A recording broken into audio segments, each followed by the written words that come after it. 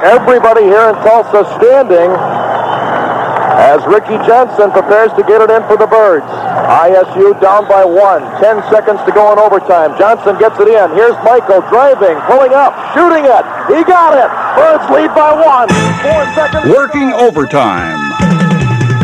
A salute to the 1984-85 Illinois State Redbirds. And a look back over an exciting season in which the Birds played in 6 overtime games and won 5 of them. The Redbirds, who fought their way to a second-place tie in the tough Missouri Valley Conference and who knocked off Pac-10 champ Southern Cal in the NCAA tournament. Working overtime with play-by-play memories from WJBC's Dick Luedke and Tom Hodgson. Comments from Coach Bob Donewald and from Redbirds' Michael McKenney, Brad Duncan, and Ricky Johnson. And with a special thanks to Larry Frank and the Red Top Band. And thanks to you, the fans who've made Horton Fieldhouse a tough place to visit for the opponents and who followed the Redbirds on the road through your presence and through listening to WJBC broadcasts. I'm Don Munson, and this one's for you, Redbird fans, and we're working overtime.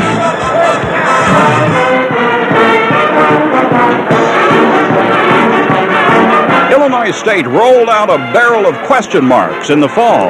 With the graduation of the Bruce brothers, Hank Cornley and Mark Zwart, Illinois State's basketball Redbirds had lost their image as a blue-collar team. The 1984-85 version of the Birds was going to have to rely much less on the inside game, which had been the key to 2 straight NCAA tournament berths for ISU.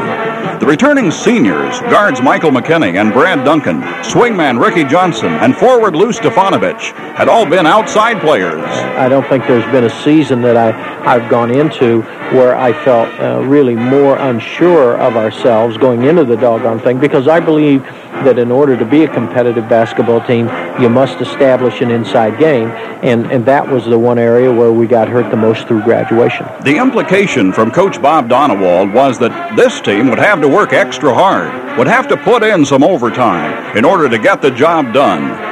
After a less than inspiring performance in the international exhibition game against Yugoslavia, the Birds prepared for their season opener against Wisconsin-Stevens Point. The Pointers were a top NAIA team, but the fans at Horton Fieldhouse were more than a little surprised to see Wisconsin-Stevens Point jump to a 9-point lead midway through the second half. But the Birds fought back. A backdoor basket for Michael McKenney with 5 minutes to go cut the lead to 3.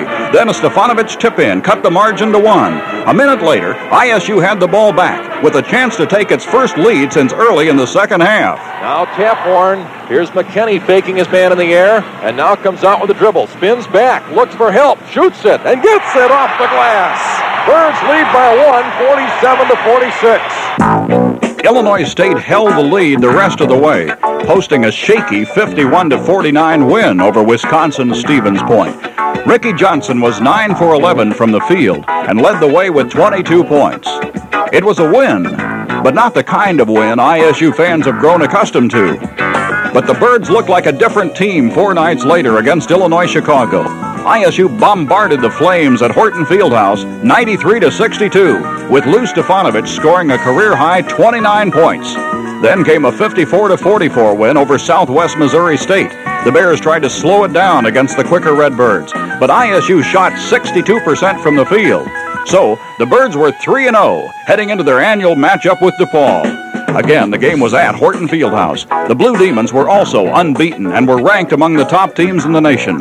Illinois State was down by 9 at halftime. With 8 minutes to go, DePaul was still up by 7. Then, a basket by sophomore Bill Braxick cut the gap to 5, which is as close as the Birds had been since the first half. But just a few moments later, the Birds made it even closer. Now McKenney with the ball. Right side pass, Ricky Johnson. Into Lou, shot by Stefanovic is in and out and back in. Birds are within 3 points. 67-64, DePaul wants a timeout. After the timeout, DePaul's Marty Embry hit 1 of 2 free throws to put the Demons up by 4. But then Lou Stefanovic made a pair of free tosses, and ISU was to within 2 with 7 minutes left. It was a critical possession for the Blue Demons. Jackson gets it up high, right side feed, Corbin with the basketball. 1 bounce, and he'll put it up to Patterson. Patterson down the lane, driving, shooting it up there, missing. Rebound, Corbin, who lays it up and gets it. Great rebound by Ty Corbin, who's really been tough on the offensive boards. That's his first basket of the game. And it turned out to be the biggest basket of the game. A few minutes later, DePaul scored again, and the Demons were on their way to an 84-71 win. The Birds had been held to 43% shooting from the field. ISU had lost its first game of the season to the team which had finished Illinois State's season the year before in the NCAA tournament in Lincoln, Nebraska. Next was ISU's first road game of the year. Wisconsin-Green Bay, and also ran from the weak Mid-Continent Conference, was the opponent. With 3 minutes to go, the Birds found themselves down 3.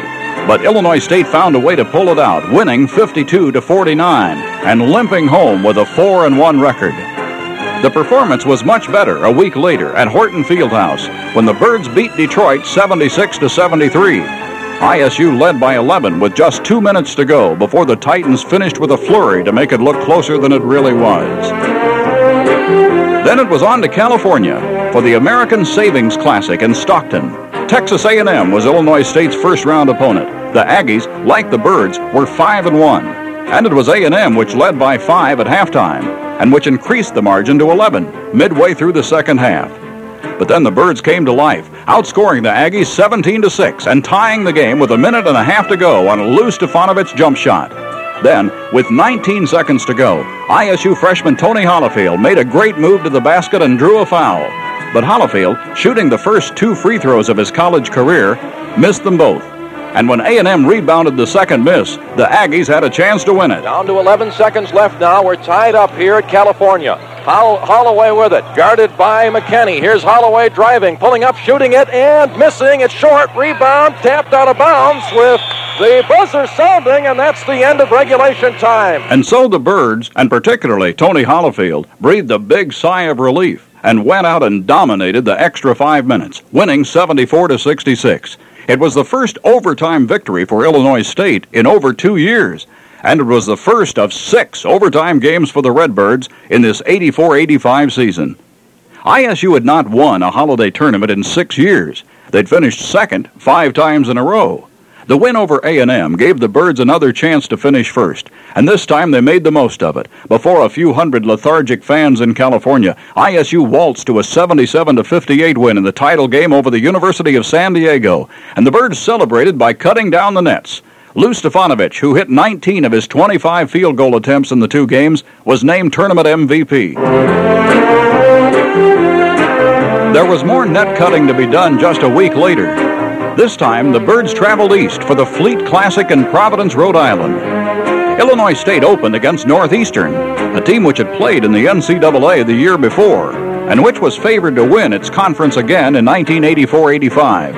ISU trailed early in the second half, but came back to win it 92-84. Brad Duncan scored his career high of 26, and the Birds moved into the title game against Big East representative Providence.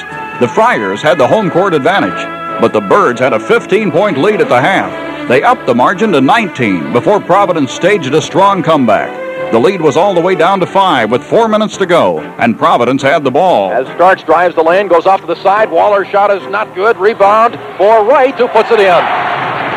I don't know where they've hidden this young player, but he is having one heck of a game tonight. 19 points for him, and it's 54-51. Birds leading by 3. They have the ball as Johnson drives underneath, layup. Yes, Ricky Johnson with a big drive down the baseline. He's been taking it to the bucket and producing for the Birds, who now lead again by 5. Then ISU got the ball right back and regained control of the game on a basket by Michael McKinney. Here's McKinney driving. He'll shoot it. He got it. Michael McKinney with a big basket with 2 minutes to go, and the Birds are up by 7.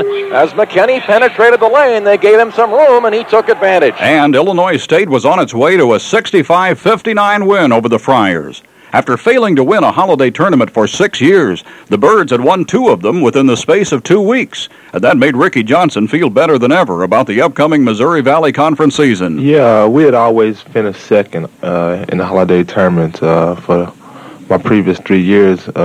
Always bringing home the second place trophy. So the fact that we won both of those tournaments really gave us some momentum going into the conference season.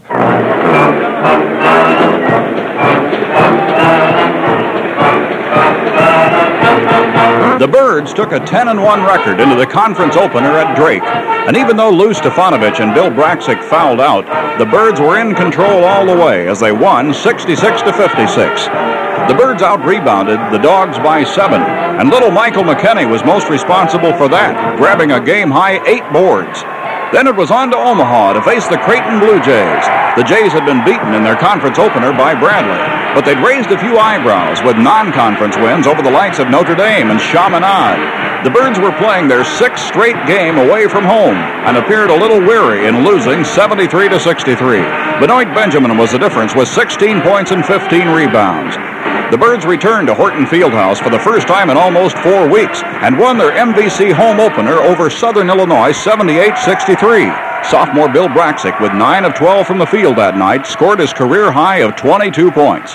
So Illinois State was 2-1 in the Valley as Wichita State moved into Horton for a Saturday afternoon contest.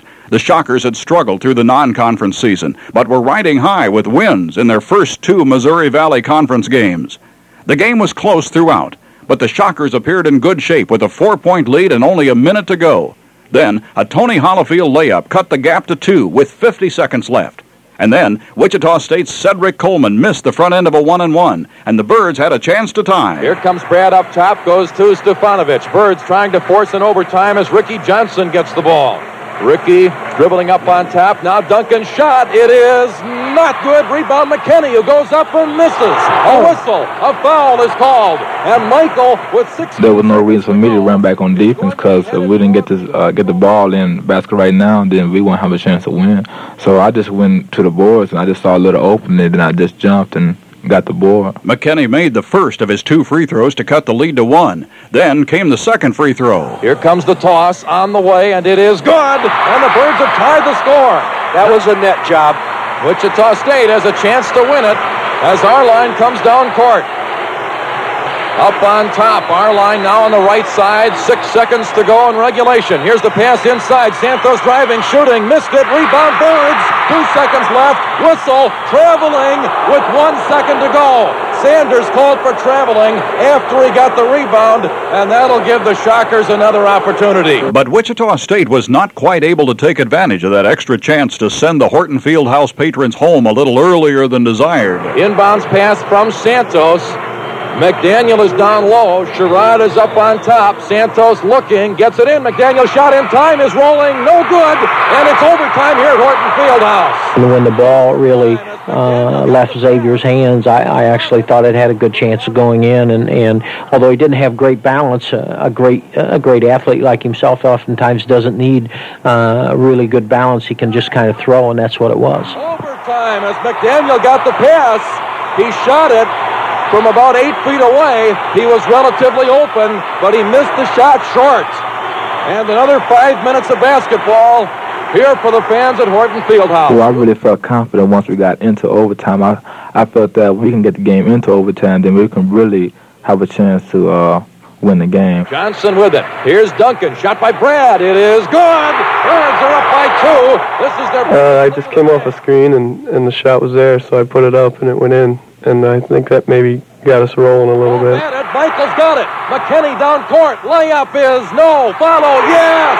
Ricky Johnson, and the Birds lead by 4. The fact that Michael got the steal and got down the court, I was just trying to follow the play, and luckily I got the tip in. And the Birds went on to win it 86-80. Illinois State had overcome a 29-point, 19-rebound performance by All-American Xavier McDaniel. ISU was 3-1 in the Valley and 12-2 overall.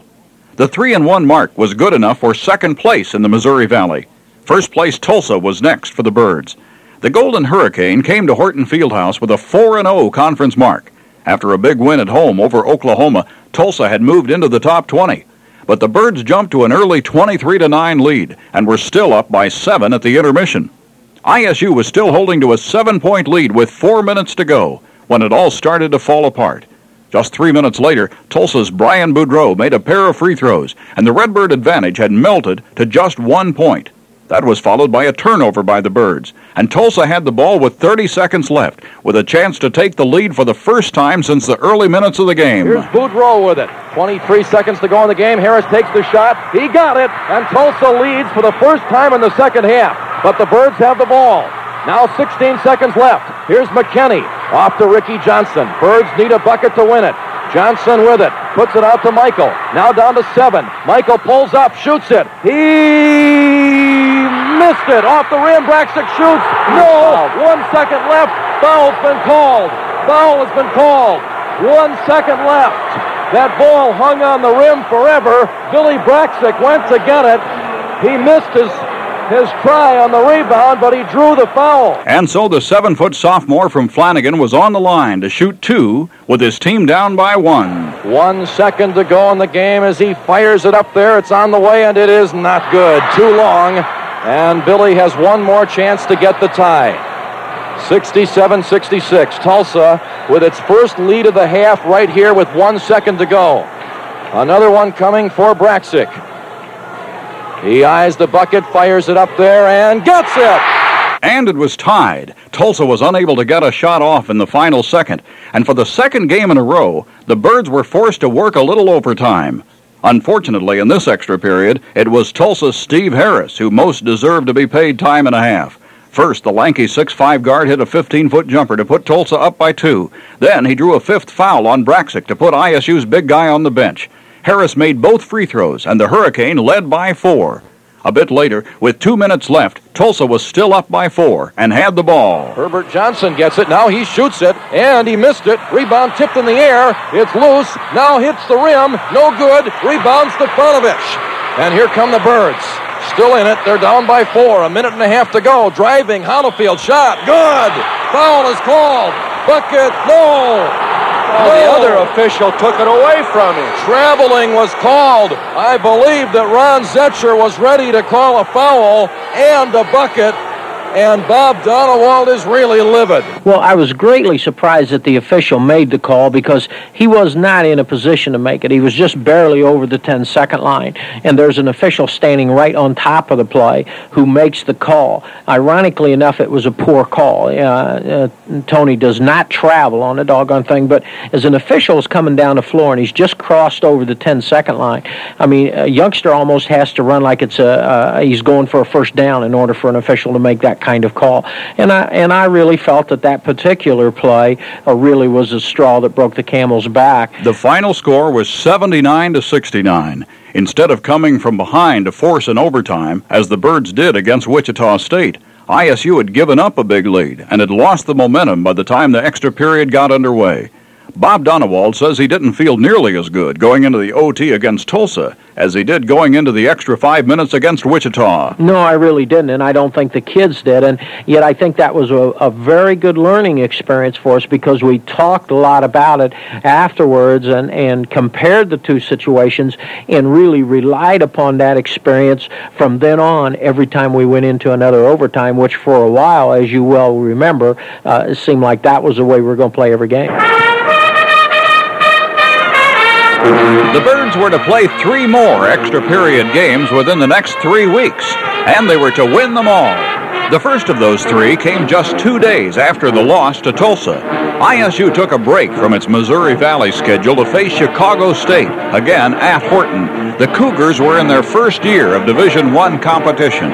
They'd already scored some big wins, including one at Wichita, so the Birds knew they might be in for a tough afternoon. They knew it even better when Chicago State led by 4 with just 5 minutes to go. But ISU came back to tie it on a Bill Braxic jump shot.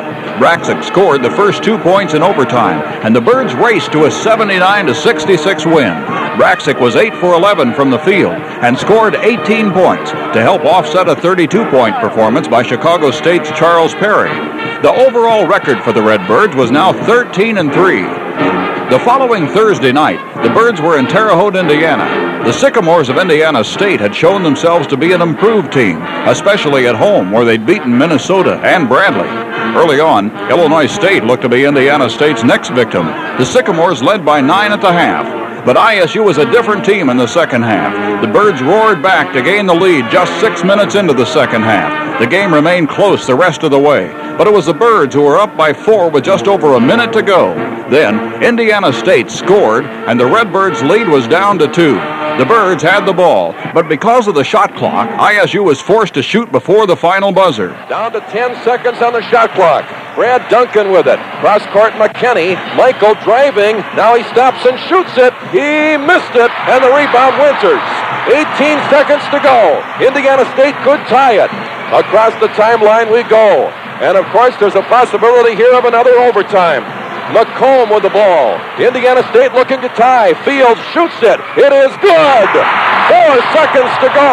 The Birds call a timeout. The clock has dwindled down to nothing, but the Birds did call the timeout in time. But ISU's final shot in regulation was not good. And for the 4th straight game, it was on to an overtime period. The game remained close in OT. With a minute and a half to go, Michael McKinney hit from outside to tie the score. With 52 seconds to go, Indiana State's Jeff McComb was fouled. He made one of 2 free throws to put his team up by 1. But then, Ricky Johnson of the Birds was fouled with 35 seconds left. Johnson had 2 free throws coming. I hit one to tie the game, and I had a chance for one more that would have put us ahead by 1, but I missed it. Johnson cocks the wrist. He fires up the second free throw. It is rolling no good.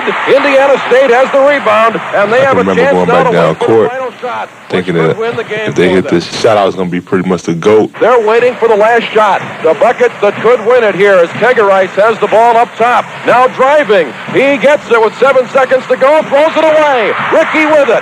I got a good look at the clock. It was 4 seconds, and I got to the 10-second line. So I figured 2 more dribbles, I can get to about 20 feet, and I just let it go from there. Ricky with it at the timeline. He drives, shoots it at the buzzer. It's good, and the Birds have won it. Johnson shooting it at the buzzer, and the Birds win it. A steal by Ricky. I thought he had a chance to hit the shot as he crossed the timeline, and the reason I felt that is because as he was going, he was under control, and he looks up at the clock to see how much time he's got, and from there on he counted to himself until he just got close enough to get up in the air. And once his eyes went to the scoreboard, I said to myself, he's really under control. He's got a chance to make the play, and what a heck of a shot. The 85-83 victory upped the Redbird record in the Valley to 4-2 and kept the Birds within 2 games of unbeaten Tulsa. 2 days later, the Birds were back at Horton Fieldhouse for their first meeting of the year with arch-rival Bradley. The result was Illinois State's 7th straight win over the Braves. Despite Lou Stefanovich's 2-for-10 performance from the field, the Birds won 65-55. Ricky Johnson scored 21, and Michael McKinney had his season high of 20 points. The Birds took their 5-2 conference mark to Southern Illinois. Illinois State had an easy time with the Salukis at Horton Fieldhouse, but as usual, it was a different story in Carbondale. The Redbirds were up by 1 with 12 minutes to play, but Southern scored the next basket and never trailed again on the way to a decisive 63-50 win. The Birds suddenly found themselves 3 games down on Tulsa, and first place seemed almost out of reach. It helped that Tulsa lost at Indiana State 2 nights later. That lowered the difference between the 2 teams to 2 games as the Birds moved into Tulsa for a Wednesday night confrontation with the Golden Hurricane. Memories of a big win at Tulsa the year before were fresh in the minds of the Birds as they stepped onto the court at the Tulsa Convention Center Arena. The game was incredibly close all the way. Neither team led by more than 6 points all night long. And through the final 18 minutes of this game, the biggest lead was 3 points. It was dead even with 1 minute to go, and both teams missed a chance to win it in the final seconds of regulation. And so, for the 6th time, the Redbirds geared up for a little overtime work. Tulsa, which had beaten the Birds in an overtime game at Horton just 3 weeks earlier, took the early advantage in OT. Just under 3 minutes left, the Hurricane led by 2 and got the ball back on an almost fatal Redbird mistake. And Johnson goes to Brad. Inside pass knocked away from Lou. Loose ball picked off by Tulsa. Here's the pass to Moss. He's got a layup and he missed it. He missed it. Rebound Ricky.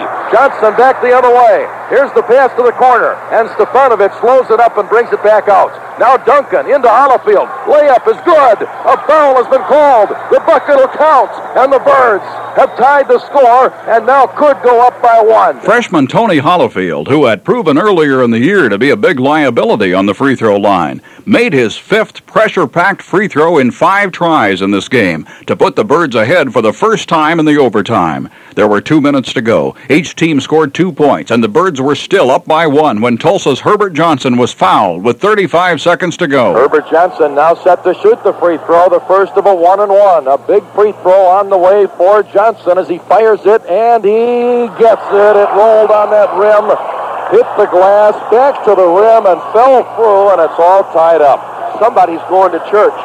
Johnson will try it again. He could put his team up by 1. 35 seconds to go as he fires it, and he gets that one, too. He rolled that one in there. And I didn't think neither one of them was going in, but that's that home court bounce for you, and they went in, and I was thinking the guys that played so hard, everybody stepped on the court really played hard. We was coming off a disappointing loss, and everybody stepped on the court really played hard that game. And I was just thinking, God, it would be a shame if we lost this game. With the game clock running down, the Birds were having trouble finding the shot they needed to put themselves back in front, and Bob Donewald was forced to call for a timeout with 10 seconds to go. After talking it over, the Birds inbounded, still down by 1 big point. Everybody here in Tulsa standing as Ricky Johnson prepares to get it in for the Birds.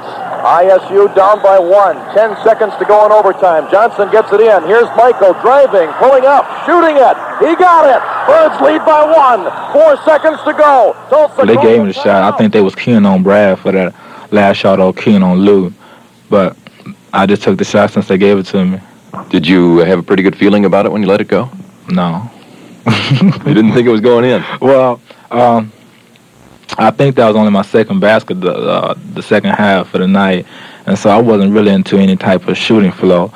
But I just shot it with confidence. I didn't hesitate to shoot. I shot it, and it did go in. And the Birds had a 1-point lead with 4 seconds to go, but Tulsa still had one more chance to pull it out. Nobody on the inbounds pass there as Williams looks to get it in and does so to Boudreau. He's at half court, down to 2 seconds left. Boudreau driving, shot on the way. It is no good, no good. It rimmed out of there. It was a good-looking shot. But when he shot the ball, I thought the ball was going right through the net, but it didn't. It rolled out. It was a very close shot from the distance he took it at, and I'm glad it rolled out. Birds win for the second time in a row in Tulsa, 73-72. ISU holds on to beat the Golden Hurricane.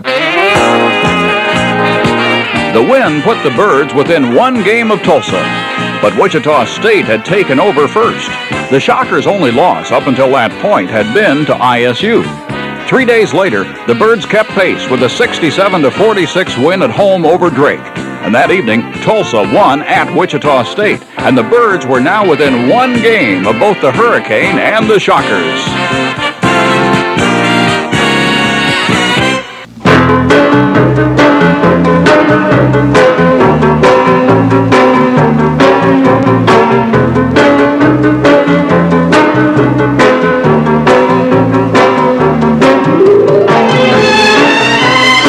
The following week, the Redbirds hit the road.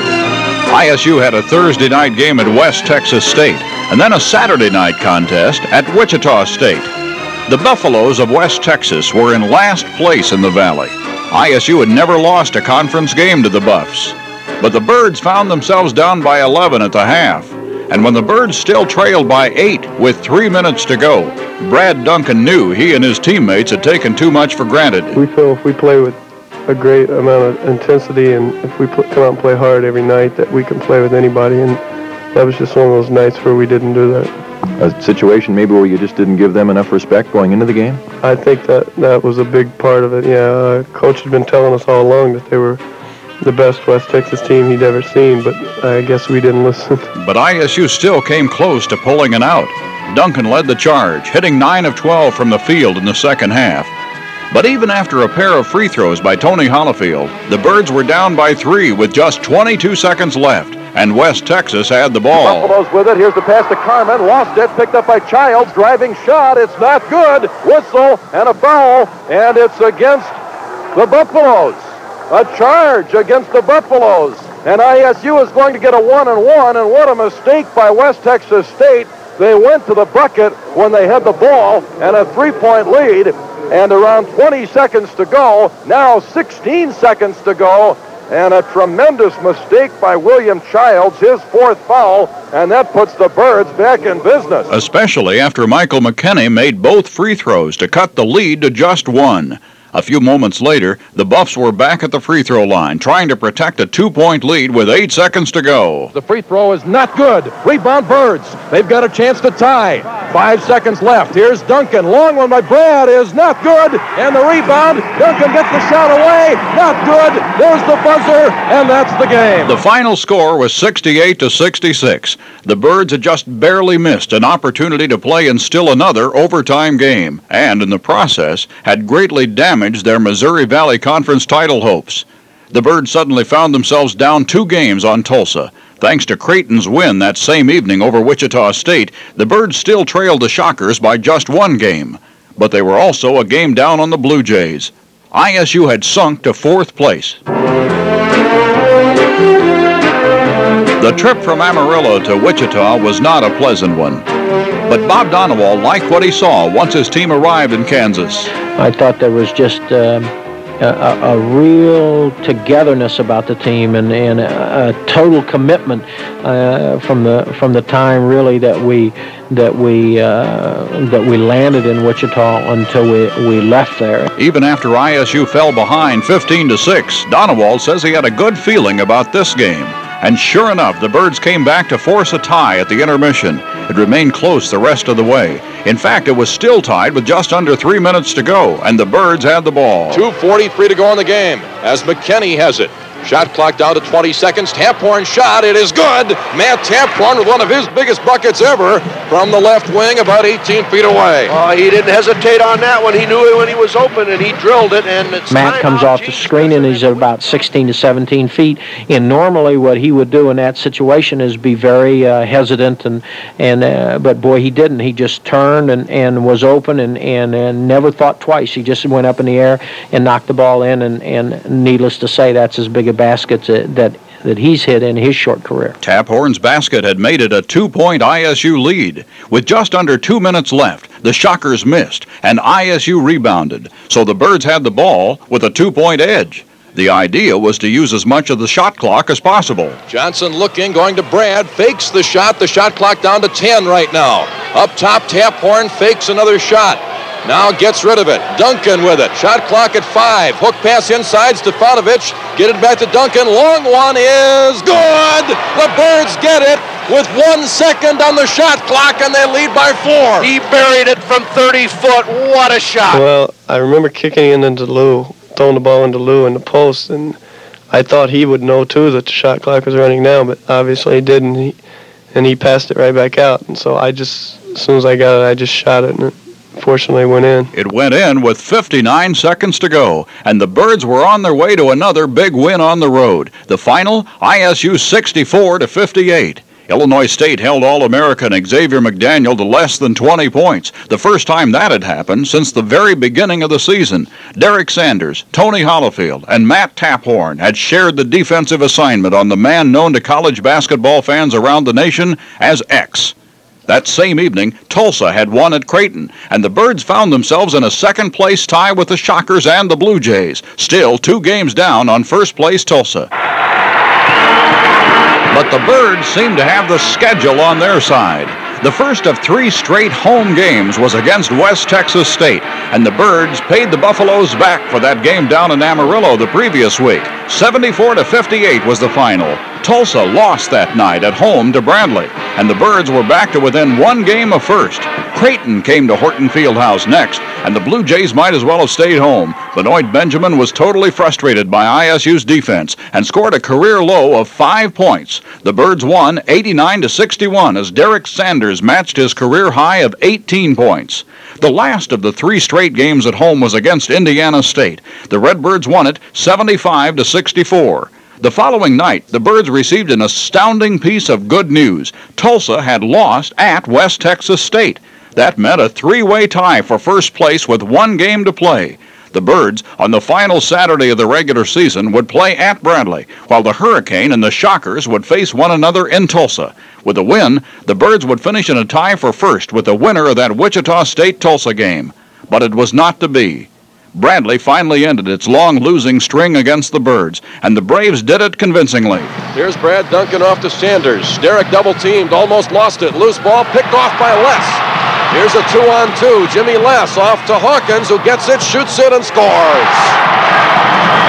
I tell you what, the Braves can't play any better. I don't know whether the Redbirds can play better. They surely haven't. 19-point lead for Bradley, their biggest. The Braves rolled on to an 82-69 win, and the Birds settled for a second-place tie with Wichita State. Tulsa won the league's regular season title with a 13-3 record. The Birds and Shockers both finished at 12-4. For the third year in a row, ISU had finished with a 21-6 regular season mark.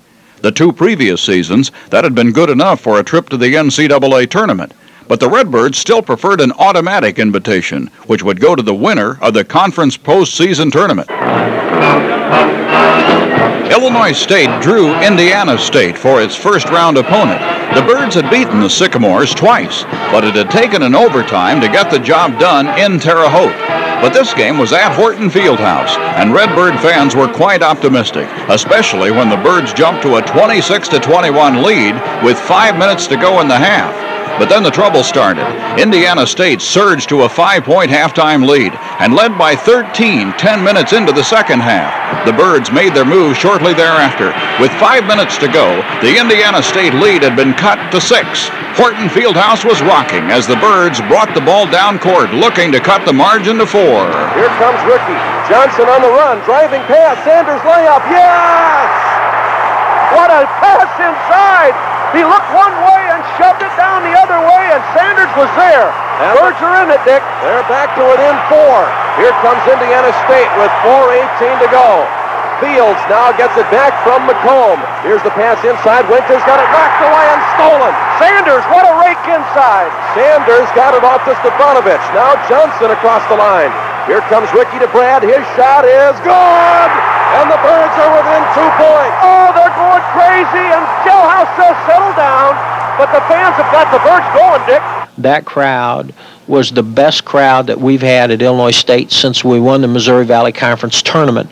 It was almost like we were emotionally and physically drained, and we were laboring. And I think starting in the second half, early in the second half, the crowd sensed that, and the crowd got to the point where I felt they were during that tournament. And had they not been that way, I don't think the game would have been as close. I thought they just did a marvelous job. But the crowd couldn't quite get the Birds over the hump. After the timeout, the Sycamores inbounded, up by just 2 points. But then Indiana State got one to go its way. Here's the pass to Edwards. Cross-court feed. Winters driving. Here's the foul. It's on Stefanovic. As Edwards crashed into him, Lou went down hoping for a charge, and the call did not go his way, and Bob Donewald off the bench.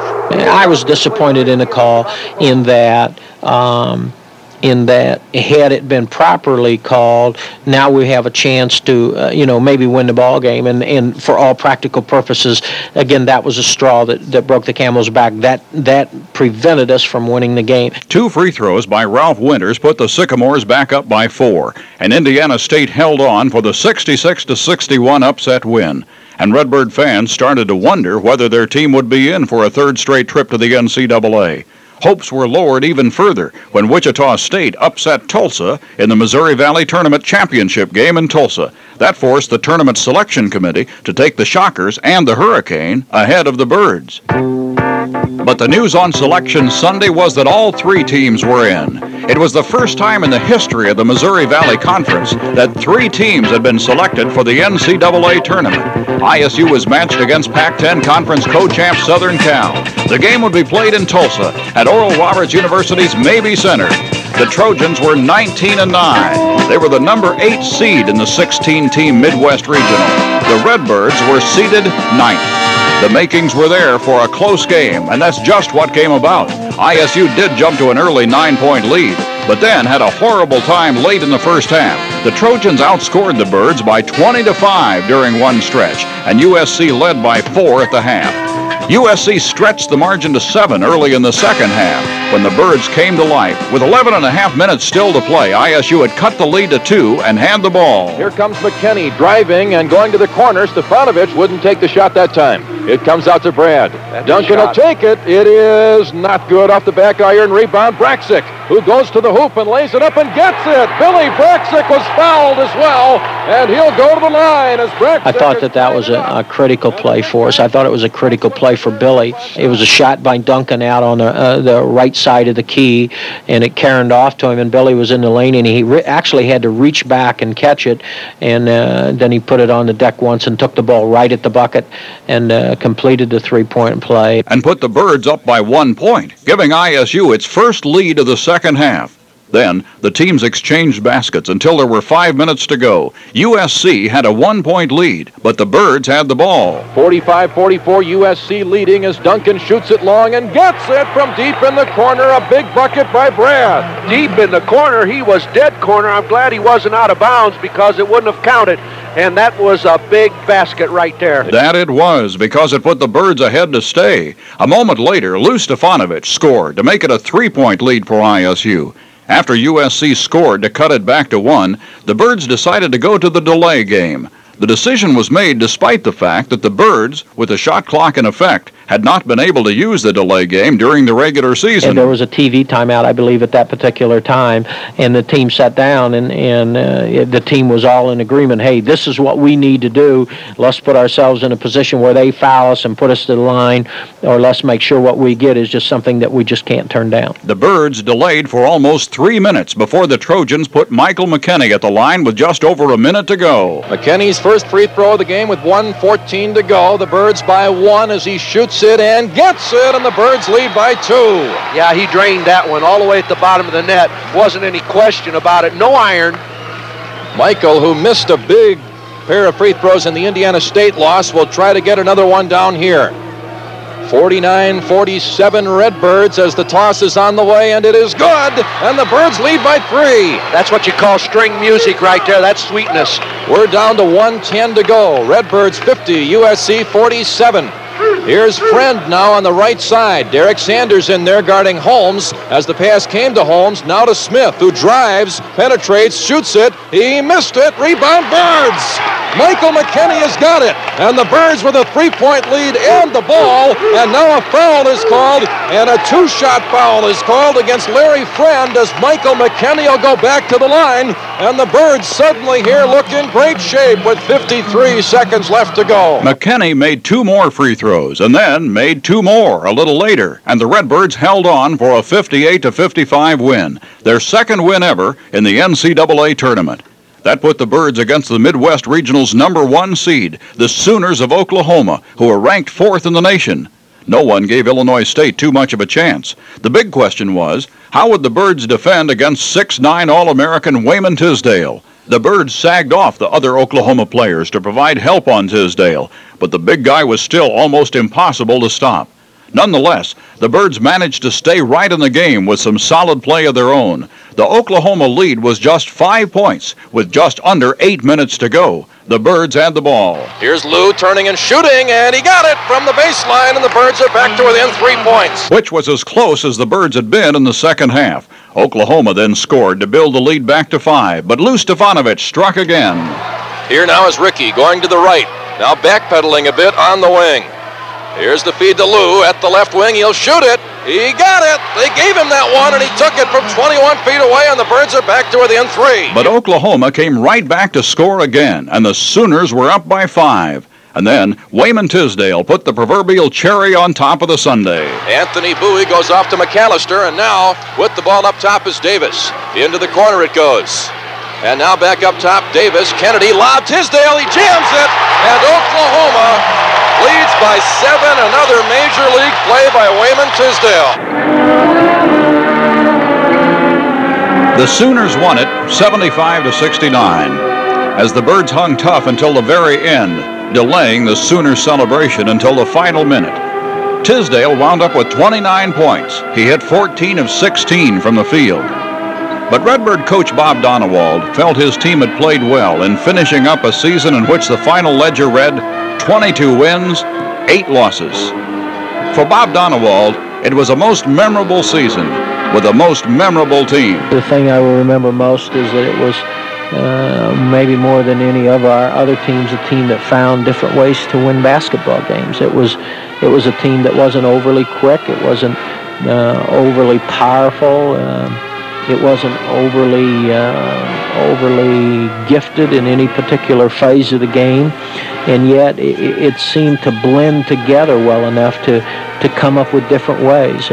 Most of our wins were not easy wins, and most of our wins were very close. Our margin of victory is very small, and yet for a team that wins 22 ball games and finishes in second place in its own league, beats a Pac-10 champion, battles a number 4 team in the country for 40 minutes. It was a team that just refused to quit and pushed itself and drove itself, and as a result of that, achieved a certain amount or a certain degree of success.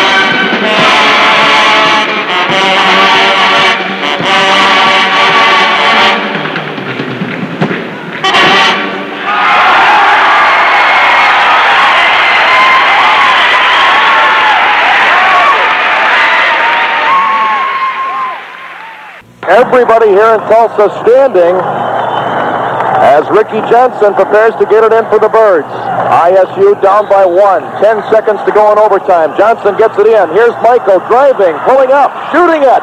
He got it. Birds lead by 1. 4 seconds. Working overtime. A salute to the 1984-85 Illinois State Redbirds, and a look back over an exciting season in which the Birds played in 6 overtime games and won 5 of them. The Redbirds, who fought their way to a second-place tie in the tough Missouri Valley Conference and who knocked off Pac-10 champ Southern Cal in the NCAA tournament. Working overtime, with play-by-play memories from WJBC's Dick Luedke and Tom Hodgson, comments from Coach Bob Donewald, and from Redbirds' Michael McKenney, Brad Duncan, and Ricky Johnson. And with a special thanks to Larry Frank and the Red Top Band. And thanks to you, the fans who've made Horton Fieldhouse a tough place to visit for the opponents, and who followed the Redbirds on the road through your presence and through listening to WJBC broadcasts. I'm Don Munson, and this one's for you, Redbird fans, and we're working overtime.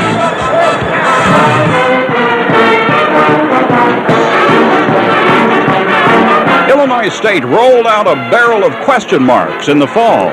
With the graduation of the Bruce brothers, Hank Cornley and Mark Zwart, Illinois State's basketball Redbirds had lost their image as a blue-collar team. The 1984-85 version of the Birds was going to have to rely much less on the inside game, which had been the key to 2 straight NCAA tournament berths for ISU.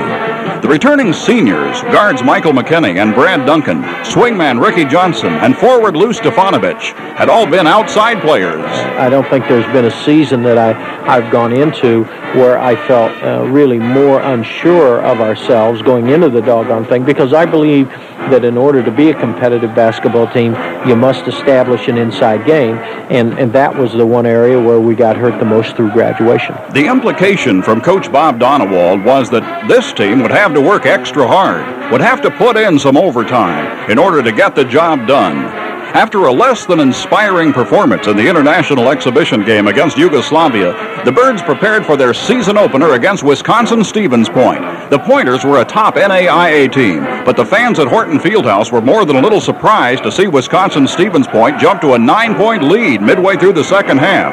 But the Birds fought back. A backdoor basket for Michael McKinney with 5 minutes to go cut the lead to 3. Then a Stefanovic tip-in cut the margin to 1. A minute later, ISU had the ball back with a chance to take its first lead since early in the second half. Now tap horn. Here's McKinney faking his man in the air, and now comes out with a dribble. Spins back, looks for help, shoots it, and gets it off the glass. Birds lead by 1, 47-46. Illinois State held the lead the rest of the way, posting a shaky 51-49 win over Wisconsin-Stevens Point. Ricky Johnson was 9 for 11 from the field and led the way with 22 points. It was a win, but not the kind of win ISU fans have grown accustomed to.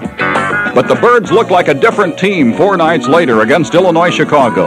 ISU bombarded the Flames at Horton Fieldhouse 93-62, with Lou Stefanovic scoring a career-high 29 points. Then came a 54-44 win over Southwest Missouri State. The Bears tried to slow it down against the quicker Redbirds, but ISU shot 62% from the field. So, the Birds were 3-0, heading into their annual matchup with DePaul. Again, the game was at Horton Fieldhouse. The Blue Demons were also unbeaten and were ranked among the top teams in the nation. Illinois State was down by 9 at halftime. With 8 minutes to go, DePaul was still up by 7. Then, a basket by sophomore Bill Braxick cut the gap to 5, which is as close as the Birds had been since the first half. But just a few moments later, the Birds made it even closer. Now McKinney with the ball. Right side pass, Ricky Johnson. In the Lou, shot by Stefanovic is in and out and back in. Birds are within 3 points. 67-64, DePaul wants a timeout. After the timeout, DePaul's Marty Embry hit 1 of 2 free throws to put the Demons up by 4. But then Lou Stefanovic made a pair of free tosses, and ISU was to within 2 with 7 minutes left. It was a critical possession for the Blue Demons. Jackson gets it up high, right side feet, Corbin with the basketball. 1 bounce, and he'll put it up to Patterson. Patterson down the lane, driving, shooting it up there, missing. Rebound, Corbin, who lays it up and gets it.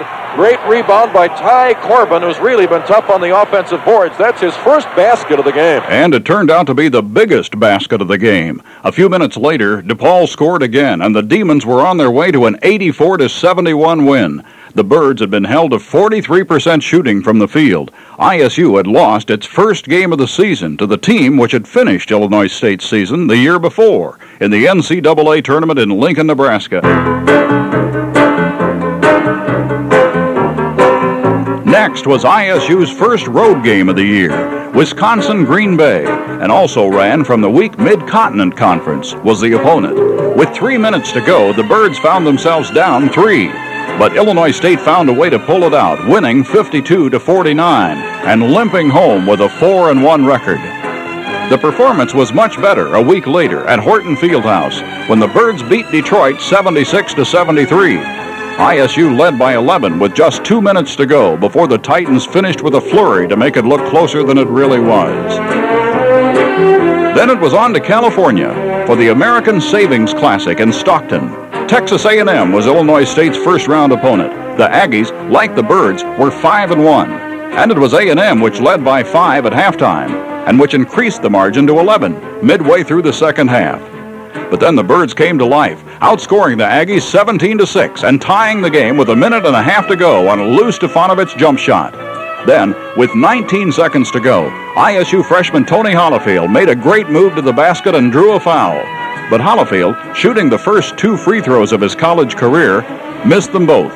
And when A&M rebounded the second miss, the Aggies had a chance to win it. Down to 11 seconds left now. We're tied up here at California. Holloway with it, guarded by McKinney. Here's Holloway driving, pulling up, shooting it, and missing. It's short. Rebound, tapped out of bounds with the buzzer sounding, and that's the end of regulation time. And so the Birds, and particularly Tony Hollifield, breathed a big sigh of relief and went out and dominated the extra 5 minutes, winning 74-66. It was the first overtime victory for Illinois State in over 2 years, and it was the first of 6 overtime games for the Redbirds in this 84-85 season.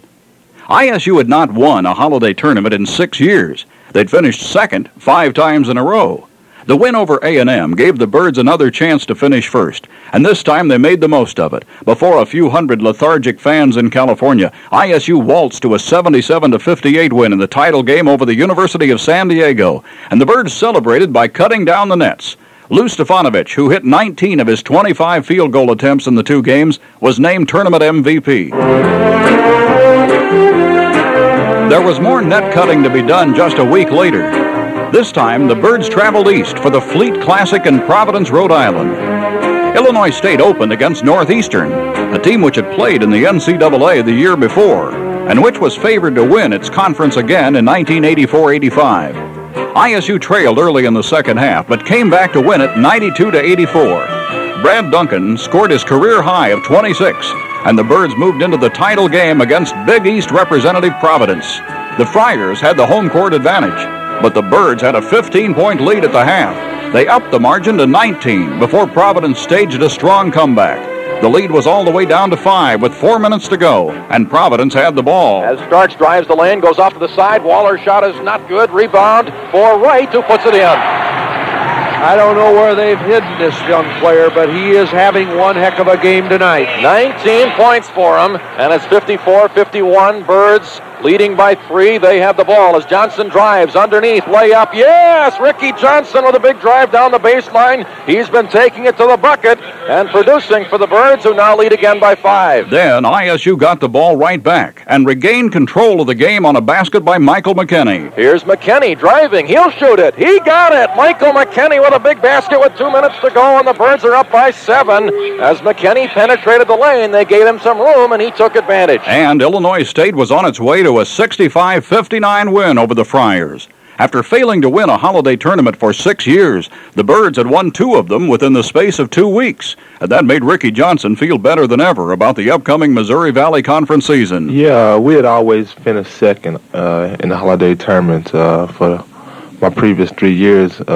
Always bringing home the second place trophy. So the fact that we won both of those tournaments really gave us some momentum going into the conference season.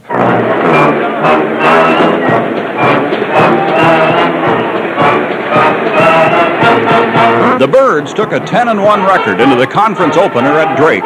And even though Lou Stefanovic and Bill Braxic fouled out, the Birds were in control all the way as they won 66-56. The Birds out-rebounded the Dogs by 7, and little Michael McKinney was most responsible for that, grabbing a game-high 8 boards. Then it was on to Omaha to face the Creighton Blue Jays.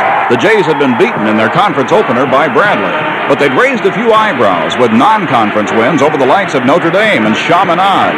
The Birds were playing their 6th straight game away from home and appeared a little weary in losing 73-63. Benoit Benjamin was the difference with 16 points and 15 rebounds. The Birds returned to Horton Fieldhouse for the first time in almost 4 weeks and won their MVC home opener over Southern Illinois 78-63. Sophomore Bill Braxic, with 9 of 12 from the field that night, scored his career high of 22 points.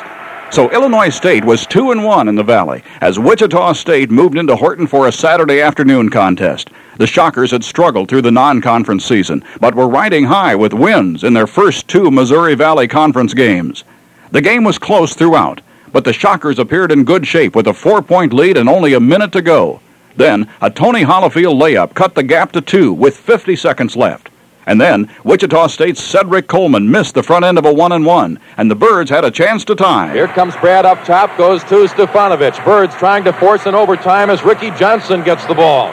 Ricky dribbling up on top. Now Duncan's shot. It is not good. Rebound McKinney, who goes up and misses. A whistle. A foul is called. And Michael with 6. There was no reason for me to run back on defense because if we didn't get the ball in basket right now, then we won't have a chance to win. So I just went to the boards and I just saw a little opening, then I just jumped and got the board. McKinney made the first of his 2 free throws to cut the lead to 1. Then came the second free throw. Here comes the toss on the way, and it is good. And the Birds have tied the score. That was a net job. Wichita State has a chance to win it as our line comes down court. Up on top, our line now on the right side. 6 seconds to go in regulation. Here's the pass inside. Santos driving, shooting, missed it. Rebound Birds. 2 seconds left. Whistle, traveling with 1 second to go. Sanders called for traveling after he got the rebound, and that'll give the Shockers another opportunity. But Wichita State was not quite able to take advantage of that extra chance to send the Horton Fieldhouse patrons home a little earlier than desired. Inbounds pass from Santos. McDaniel is down low. Sherrod is up on top. Santos looking, gets it in. McDaniel shot in time is rolling, no good, and it's overtime here at Horton Fieldhouse. And when the ball really left Xavier's hands, I actually thought it had a good chance of going in. And although he didn't have great balance, a great athlete like himself oftentimes doesn't need really good balance. He can just kind of throw, and that's what it was. Overtime as McDaniel got the pass. He shot it from about 8 feet away. He was relatively open, but he missed the shot short.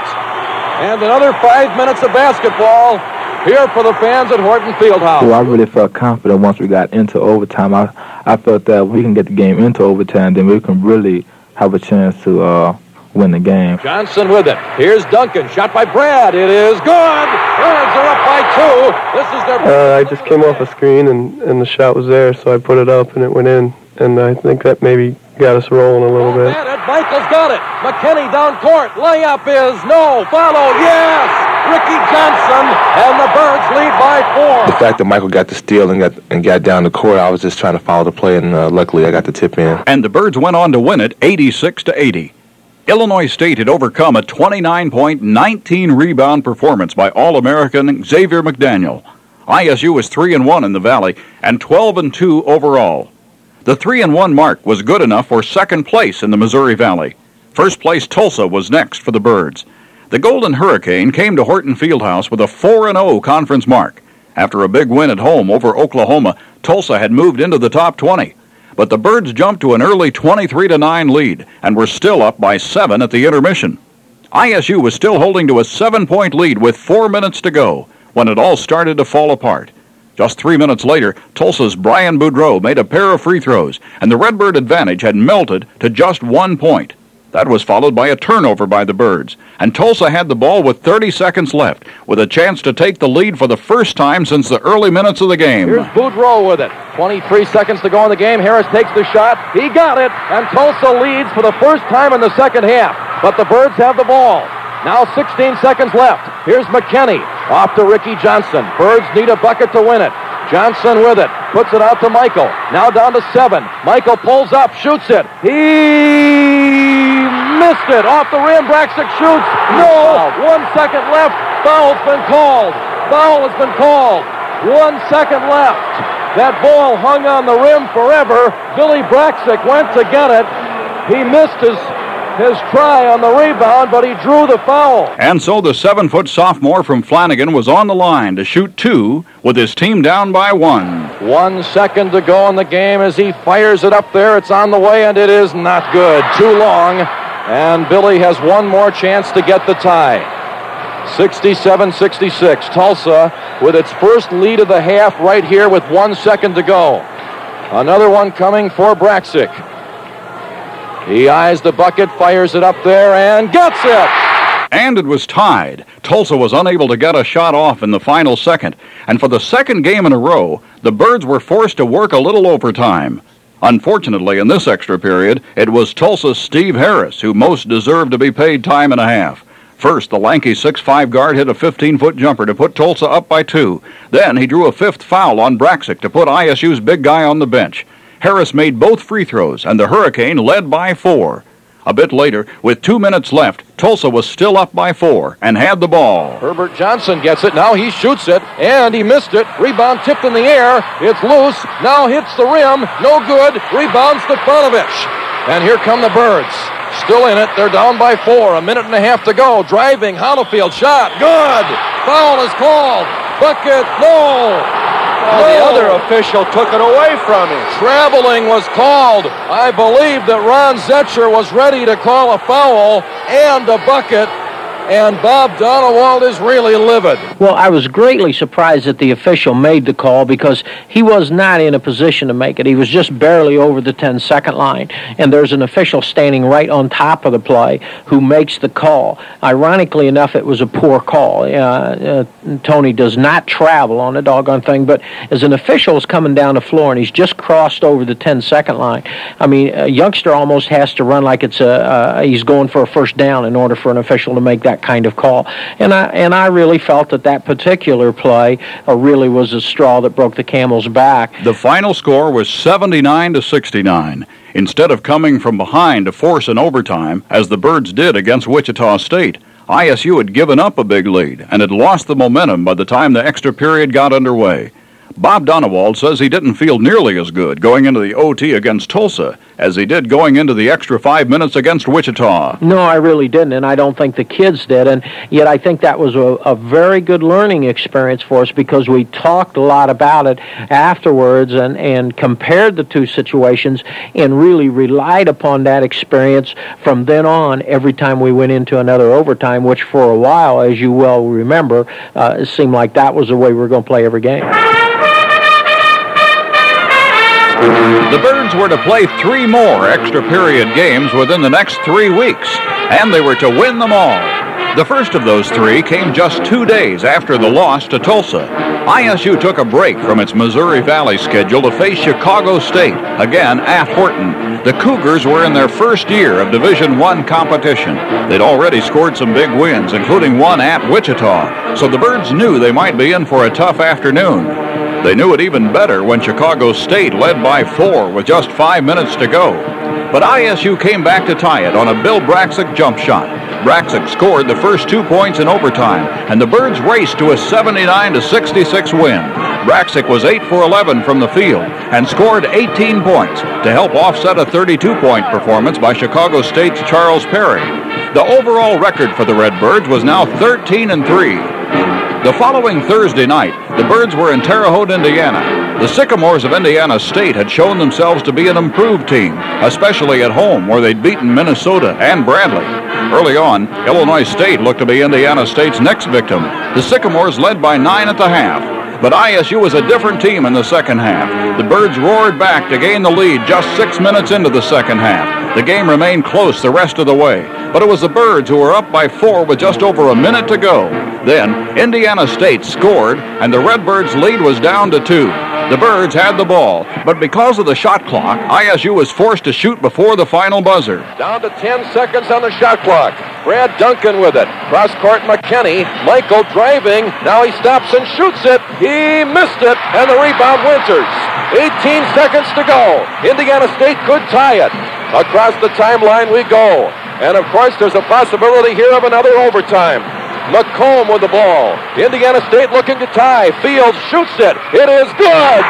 4 seconds to go. The Birds call a timeout. The clock has dwindled down to nothing, but the Birds did call the timeout in time. But ISU's final shot in regulation was not good, and for the 4th straight game, it was on to an overtime period. The game remained close in OT. With a minute and a half to go, Michael McKinney hit from outside to tie the score. With 52 seconds to go, Indiana State's Jeff McComb was fouled. He made 1 of 2 free throws to put his team up by 1. But then, Ricky Johnson of the Birds was fouled with 35 seconds left. Johnson had 2 free throws coming. I hit 1 to tie the game. I had a chance for 1 more that would have put us ahead by 1, but I missed it. Johnson cocks the wrist. He fires up the second free throw. It is rolling no good. Indiana State has the rebound, and they have a chance going now back to down win for court, the final shot, thinking which that would win the game if they for hit them. this shot, I was going to be pretty much the GOAT. They're waiting for the last shot. The bucket that could win it here as Kegerice has the ball up top. Now driving. He gets it with 7 seconds to go. Throws it away. Ricky with it. I got a good look at the clock. It was 4 seconds, and I got to the 10-second line. So I figured 2 more dribbles, I can get to about 20 feet, and I just let it go from there. Ricky with it at the timeline. He drives, shoots it at the buzzer. It's good, and the Birds have won it.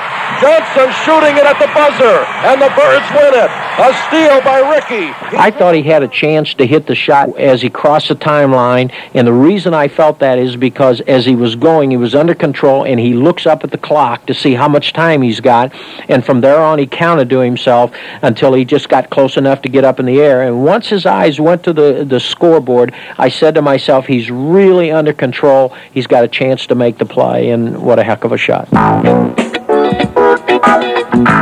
The 85-83 victory upped the Redbird record in the Valley to 4-2 and kept the Birds within 2 games of unbeaten Tulsa. 2 days later, the Birds were back at Horton Fieldhouse for their first meeting of the year with arch rival Bradley. The result was Illinois State's 7th straight win over the Braves. Despite Lou Stefanovich's 2-for-10 performance from the field, the Birds won 65-55. Ricky Johnson scored 21, and Michael McKenney had his season high of 20 points. The Birds took their 5-2 conference mark to Southern Illinois. Illinois State had an easy time with the Salukis at Horton Fieldhouse, but as usual, it was a different story in Carbondale. The Redbirds were up by 1 with 12 minutes to play, but Southern scored the next basket and never trailed again on the way to a decisive 63-50 win. The Birds suddenly found themselves 3 games down on Tulsa, and first place seemed almost out of reach. It helped that Tulsa lost at Indiana State 2 nights later. That lowered the difference between the 2 teams to 2 games as the Birds moved into Tulsa for a Wednesday night confrontation with the Golden Hurricane. Memories of a big win at Tulsa the year before were fresh in the minds of the Birds as they stepped onto the court at the Tulsa Convention Center Arena. The game was incredibly close all the way. Neither team led by more than 6 points all night long. And through the final 18 minutes of this game, the biggest lead was 3 points. It was dead even with 1 minute to go, and both teams missed a chance to win it in the final seconds of regulation. And so, for the 6th time, the Redbirds geared up for a little overtime work. Tulsa, which had beaten the Birds in an overtime game at Horton just 3 weeks earlier, took the early advantage in OT. Just under 3 minutes left, the Hurricane led by 2 and got the ball back on an almost fatal Redbird mistake. And Johnson goes to Brad. Inside pass knocked away from Lou. Loose ball picked off by Tulsa. Here's the pass to Moss. He's got a layup and he missed it. He missed it. Rebound Ricky. Johnson back the other way. Here's the pass to the corner. And Stefanovic slows it up and brings it back out. Now Duncan into Hollifield. Layup is good. A foul has been called. The bucket will count. And the Birds have tied the score and now could go up by 1. Freshman Tony Hollifield, who had proven earlier in the year to be a big liability on the free throw line, made his 5th pressure-packed free throw in 5 tries in this game to put the Birds ahead for the first time in the overtime. There were 2 minutes to go. Each team scored 2 points, and the Birds were still up by 1 when Tulsa's Herbert Johnson was fouled with 35 seconds to go. Herbert Johnson now set to shoot the free throw, the first of a 1-and-1. A big free throw on the way for Johnson as he fires it, and he gets it. It rolled on that rim, hit the glass, back to the rim, and fell through, and it's all tied up. Somebody's going to church. Johnson will try it again. He could put his team up by 1. 35 seconds to go as he fires it, and he gets that one too. He rolled that one in there. And I didn't think neither one of them was going in, but that's that home court bounce for you, and they went in. And I was thinking the guys that played so hard, everybody stepped on the court really played hard. We was coming off a disappointing loss, and everybody stepped on the court really played hard that game. And I was just thinking, God, it would be a shame if we lost this game. With the game clock running down, the Birds were having trouble finding the shot they needed to put themselves back in front, and Bob Donewald was forced to call for a timeout with 10 seconds to go. After talking it over, the Birds inbounded, still down by 1 big point. Everybody here in Tulsa standing as Ricky Johnson prepares to get it in for the Birds. ISU down by 1. 10 seconds to go in overtime. Johnson gets it in. Here's Michael driving, pulling up, shooting it. He got it. Birds lead by 1. 4 seconds to go. Tulsa they gave me the shot. I think they was keen on Brad for that last shot, or keen on Lou. But I just took the shot since they gave it to me. Did you have a pretty good feeling about it when you let it go? No. You didn't think it was going in? Well, I think that was only my second basket the second half of the night, and so I wasn't really into any type of shooting flow. But I just shot it with confidence. I didn't hesitate to shoot. I shot it, and it did go in. And the Birds had a 1-point lead with 4 seconds to go. But Tulsa still had one more chance to pull it out. Nobody on the inbounds pass there as Williams looks to get it in and does so to Boudreau. He's at half court, down to 2 seconds left. Boudreau driving, shot on the way. It is no good. No good. It rimmed out of there. It was a good-looking shot. But when he shot the ball, I thought the ball was going right through the net. But it didn't. It rolled out. It was a very close shot from the distance he took it at, and I'm glad it rolled out. Birds win for the second time in a row in Tulsa, 73-72. ISU holds on to beat the Golden Hurricane. The win put the Birds within 1 game of Tulsa, but Wichita State had taken over first. The Shockers' only loss up until that point had been to ISU.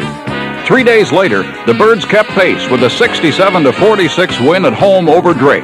And that evening, Tulsa won at Wichita State, and the Birds were now within 1 game of both the Hurricane and the Shockers.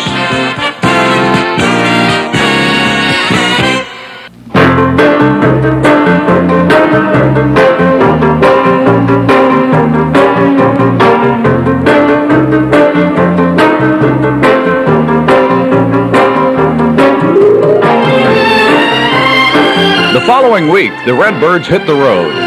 ISU had a Thursday night game at West Texas State, and then a Saturday night contest at Wichita State. The Buffaloes of West Texas were in last place in the Valley. ISU had never lost a conference game to the Buffs. But the Birds found themselves down by 11 at the half. And when the Birds still trailed by 8 with 3 minutes to go, Brad Duncan knew he and his teammates had taken too much for granted. We feel if we play with a great amount of intensity, and if we come out and play hard every night, that we can play with anybody, and that was just one of those nights where we didn't do that.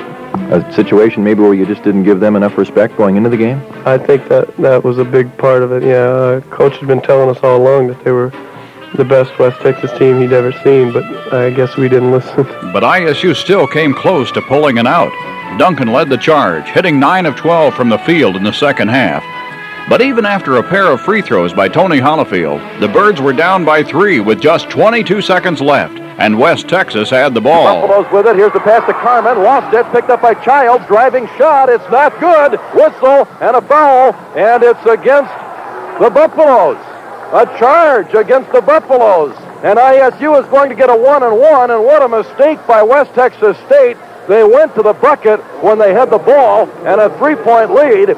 And around 20 seconds to go, now 16 seconds to go, and a tremendous mistake by William Childs, his 4th foul, and that puts the Birds back in business. Especially after Michael McKinney made both free throws to cut the lead to just 1.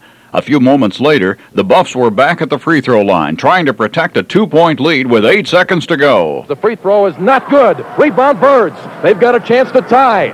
5 seconds left. Here's Duncan. Long one by Brad is not good. And the rebound. Duncan gets the shot away. Not good. There's the buzzer, and that's the game. The final score was 68-66. The Birds had just barely missed an opportunity to play in still another overtime game, and in the process had greatly damaged their Missouri Valley Conference title hopes.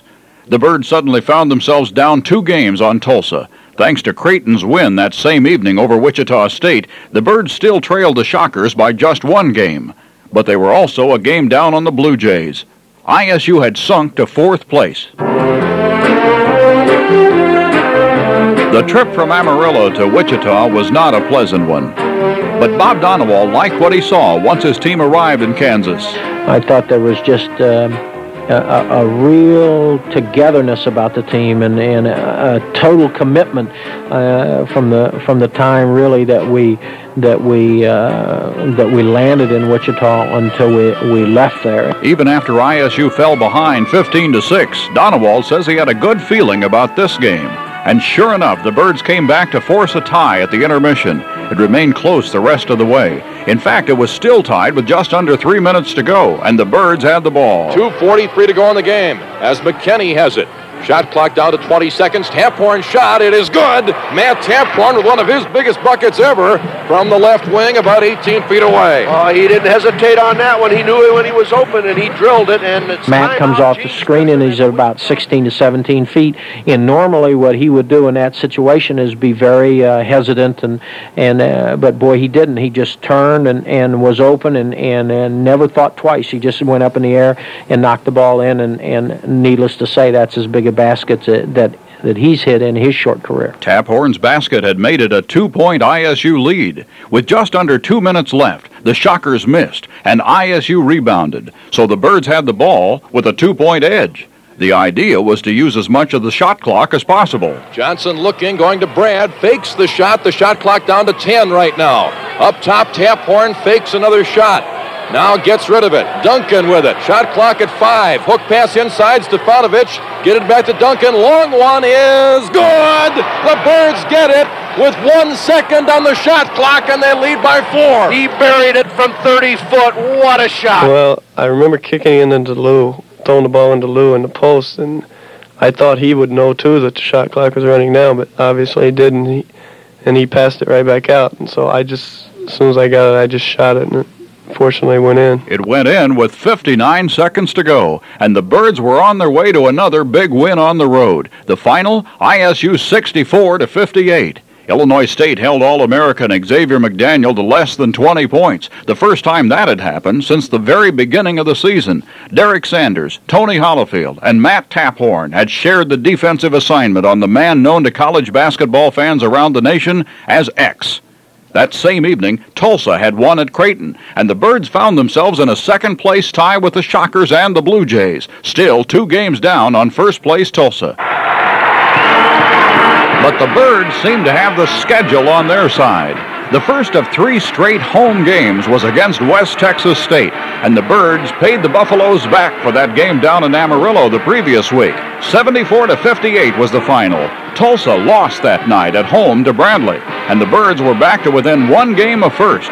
Creighton came to Horton Fieldhouse next, and the Blue Jays might as well have stayed home. Benoit Benjamin was totally frustrated by ISU's defense and scored a career low of 5 points. The Birds won 89-61 as Derek Sanders matched his career high of 18 points. The last of the 3 straight games at home was against Indiana State. The Redbirds won it 75-64. The following night, the Birds received an astounding piece of good news. Tulsa had lost at West Texas State.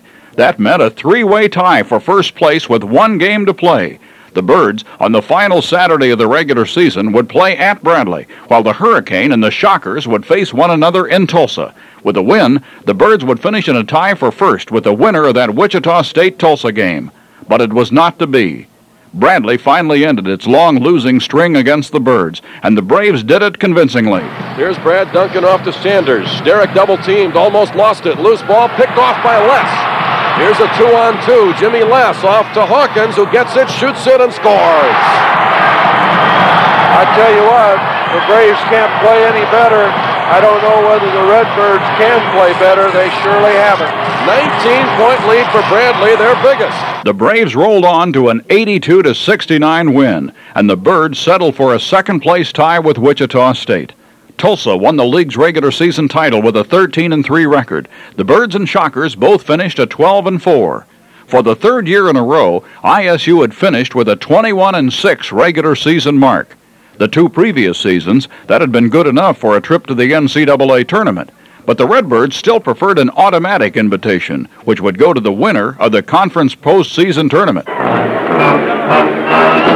Illinois State drew Indiana State for its first-round opponent. The Birds had beaten the Sycamores twice, but it had taken an overtime to get the job done in Terre Haute. But this game was at Horton Fieldhouse, and Redbird fans were quite optimistic, especially when the Birds jumped to a 26-21 lead with 5 minutes to go in the half. But then the trouble started. Indiana State surged to a 5-point halftime lead and led by 13 10 minutes into the second half. The Birds made their move shortly thereafter. With 5 minutes to go, the Indiana State lead had been cut to 6. Horton Fieldhouse was rocking as the Birds brought the ball down court, looking to cut the margin to 4. Here comes Ricky Johnson on the run, driving pass, Sanders layup, yes! What a pass inside! He looked one way and shoved it down the other way, and Sanders was there. And Birds are in it, Dick. They're back to within 4. Here comes Indiana State with 4:18 to go. Fields now gets it back from McComb. Here's the pass inside. Winter's got it knocked away and stolen. Sanders, what a rake inside. Sanders got it off to Stefanovic. Now Johnson across the line. Here comes Ricky to Brad. His shot is good. And the Birds are within 2 points. Oh, they're going crazy, and Skillhouse says settle down. But the fans have got the Birds going, Dick. That crowd was the best crowd that we've had at Illinois State since we won the Missouri Valley Conference tournament. It was almost like we were emotionally and physically drained, and we were laboring. And I think starting in the second half, early in the second half, the crowd sensed that, and the crowd got to the point where I felt they were during that tournament, and had they not been that way, I don't think the game would have been as close. I thought they just did a marvelous job. But the crowd couldn't quite get the Birds over the hump. After the timeout, the Sycamores inbounded, up by just 2 points. But then Indiana State got one to go its way. Here's the pass to Edwards. Cross-court feed. Winters driving. Here's the foul. It's on Stefanovic. As Edwards crashed into him, Lou went down hoping for a charge, and the call did not go his way, and Bob Donewald off the bench. I was disappointed in the call in that had it been properly called, now we have a chance to, maybe win the ball game. And for all practical purposes, again, that was a straw that broke the camel's back. That prevented us from winning the game. 2 free throws by Ralph Winters put the Sycamores back up by 4, and Indiana State held on for the 66-61 upset win. And Redbird fans started to wonder whether their team would be in for a third straight trip to the NCAA. Hopes were lowered even further when Wichita State upset Tulsa in the Missouri Valley Tournament Championship game in Tulsa. That forced the tournament selection committee to take the Shockers and the Hurricane ahead of the Birds. But the news on Selection Sunday was that all 3 teams were in. It was the first time in the history of the Missouri Valley Conference that 3 teams had been selected for the NCAA tournament. ISU was matched against Pac-10 Conference co-champ Southern Cal. The game would be played in Tulsa at Oral Roberts University's Mabee Center. The Trojans were 19-9. They were the number 8 seed in the 16-team Midwest Regional. The Redbirds were seeded 9th. The makings were there for a close game, and that's just what came about. ISU did jump to an early 9-point lead, but then had a horrible time late in the first half. The Trojans outscored the Birds by 20-5 during one stretch, and USC led by 4 at the half.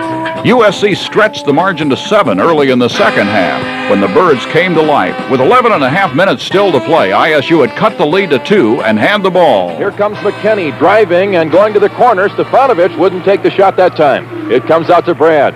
Duncan will take it. It is not good off the back iron. Rebound, Braxic, who goes to the hoop and lays it up and gets it. Billy Braxic was fouled as well, and he'll go to the line as Braxic. I thought that was a critical play for us. I thought it was a critical play for Billy. It was a shot by Duncan out on the right side of the key, and it carried off to him, and Billy was in the lane, and he actually had to reach back and catch it, and then he put it on the deck once and took the ball right at the bucket and completed the 3-point play. And put the Birds up by 1 point, giving ISU its first lead of the second half.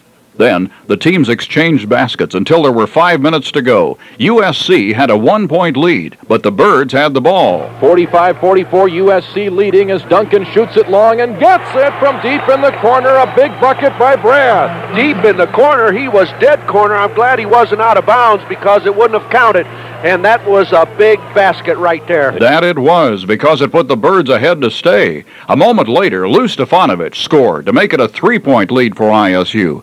After USC scored to cut it back to 1, the Birds decided to go to the delay game. The decision was made despite the fact that the Birds, with the shot clock in effect, had not been able to use the delay game during the regular season. And there was a TV timeout, I believe, at that particular time, and the team sat down, and the team was all in agreement. Hey, this is what we need to do. Let's put ourselves in a position where they foul us and put us to the line, or let's make sure what we get is just something that we just can't turn down. The Birds delayed for almost 3 minutes before the Trojans put Michael McKenney at the line with just over a minute to go. McKenney's first free throw of the game with 1:14 to go. The Birds by 1 as he shoots it and gets it, and the Birds lead by 2. Yeah, he drained that one all the way at the bottom of the net. Wasn't any question about it. No iron. Michael, who missed a big pair of free throws in the Indiana State loss, will try to get another one down here. 49-47 Redbirds as the toss is on the way, and it is good, and the Birds lead by 3. That's what you call string music right there. That's sweetness. We're down to 1:10 to go. Redbirds 50, USC 47. Here's Friend now on the right side. Derek Sanders in there guarding Holmes as the pass came to Holmes. Now to Smith, who drives, penetrates, shoots it. He missed it. Rebound Birds. Michael McKenney has got it. And the Birds with a 3-point lead and the ball. And now a foul is called, and a 2-shot foul is called against Larry Friend as Michael McKenney will go back to the line. And the Birds suddenly here look in great shape with 53 seconds left to go. McKenney made 2 more free throws and then made 2 more a little later, and the Redbirds held on for a 58-55 win, their second win ever in the NCAA tournament. That put the Birds against the Midwest Regional's number 1 seed, the Sooners of Oklahoma, who were ranked 4th in the nation. No one gave Illinois State too much of a chance. The big question was, how would the Birds defend against 6'9" All-American Wayman Tisdale? The Birds sagged off the other Oklahoma players to provide help on Tisdale, but the big guy was still almost impossible to stop. Nonetheless, the Birds managed to stay right in the game with some solid play of their own. The Oklahoma lead was just 5 points, with just under 8 minutes to go. The Birds had the ball. Here's Lou turning and shooting, and he got it from the baseline, and the Birds are back to within 3 points. Which was as close as the Birds had been in the second half. Oklahoma then scored to build the lead back to 5, but Lou Stefanovic struck again. Here now is Ricky going to the right, now backpedaling a bit on the wing. Here's the feed to Lou at the left wing. He'll shoot it. He got it. They gave him that one, and he took it from 21 feet away, and the Birds are back to within 3. But Oklahoma came right back to score again, and the Sooners were up by 5. And then Wayman Tisdale put the proverbial cherry on top of the sundae. Anthony Bowie goes off to McAllister, and now with the ball up top is Davis. Into the corner it goes. And now back up top, Davis. Kennedy lobbed Tisdale. He jams it, and Oklahoma leads by 7. Another major league play by Wayman Tisdale. The Sooners won it 75-69 as the Birds hung tough until the very end, delaying the Sooners celebration until the final minute. Tisdale wound up with 29 points. He hit 14 of 16 from the field. But Redbird coach Bob Donewald felt his team had played well in finishing up a season in which the final ledger read 22 wins, 8 losses. For Bob Donewald, it was a most memorable season with a most memorable team. The thing I will remember most is that it was maybe more than any of our other teams, a team that found different ways to win basketball games. It was a team that wasn't overly quick. It wasn't overly powerful. It wasn't overly gifted in any particular phase of the game, and yet it seemed to blend together well enough to come up with different ways.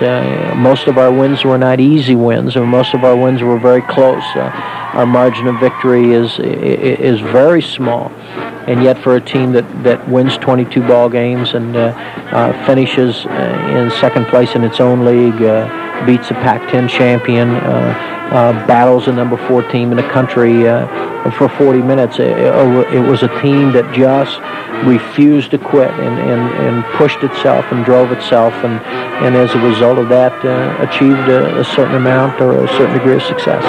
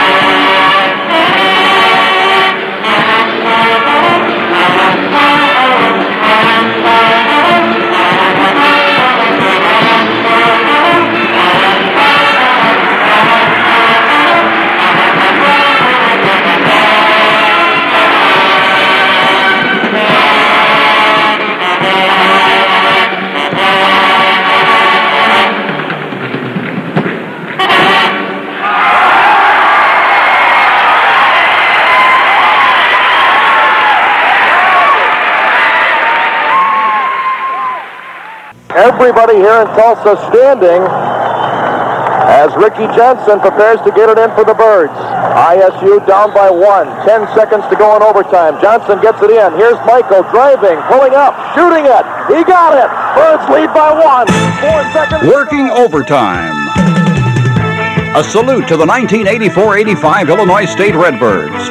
And a look back over an exciting season in which the Birds played in 6 overtime games and won 5 of them. The Redbirds, who fought their way to a second-place tie in the tough Missouri Valley Conference and who knocked off Pac-10 champ Southern Cal in the NCAA tournament. Working overtime with play-by-play memories from WJBC's Dick Luedke and Tom Hodgson, comments from Coach Bob Donewald, and from Redbirds' Michael McKinney, Brad Duncan, and Ricky Johnson. And with a special thanks to Larry Frank and the Red Top Band. And thanks to you, the fans who've made Horton Fieldhouse a tough place to visit for the opponents, and who followed the Redbirds on the road through your presence and through listening to WJBC broadcasts. I'm Don Munson, and this one's for you, Redbird fans, and we're working overtime.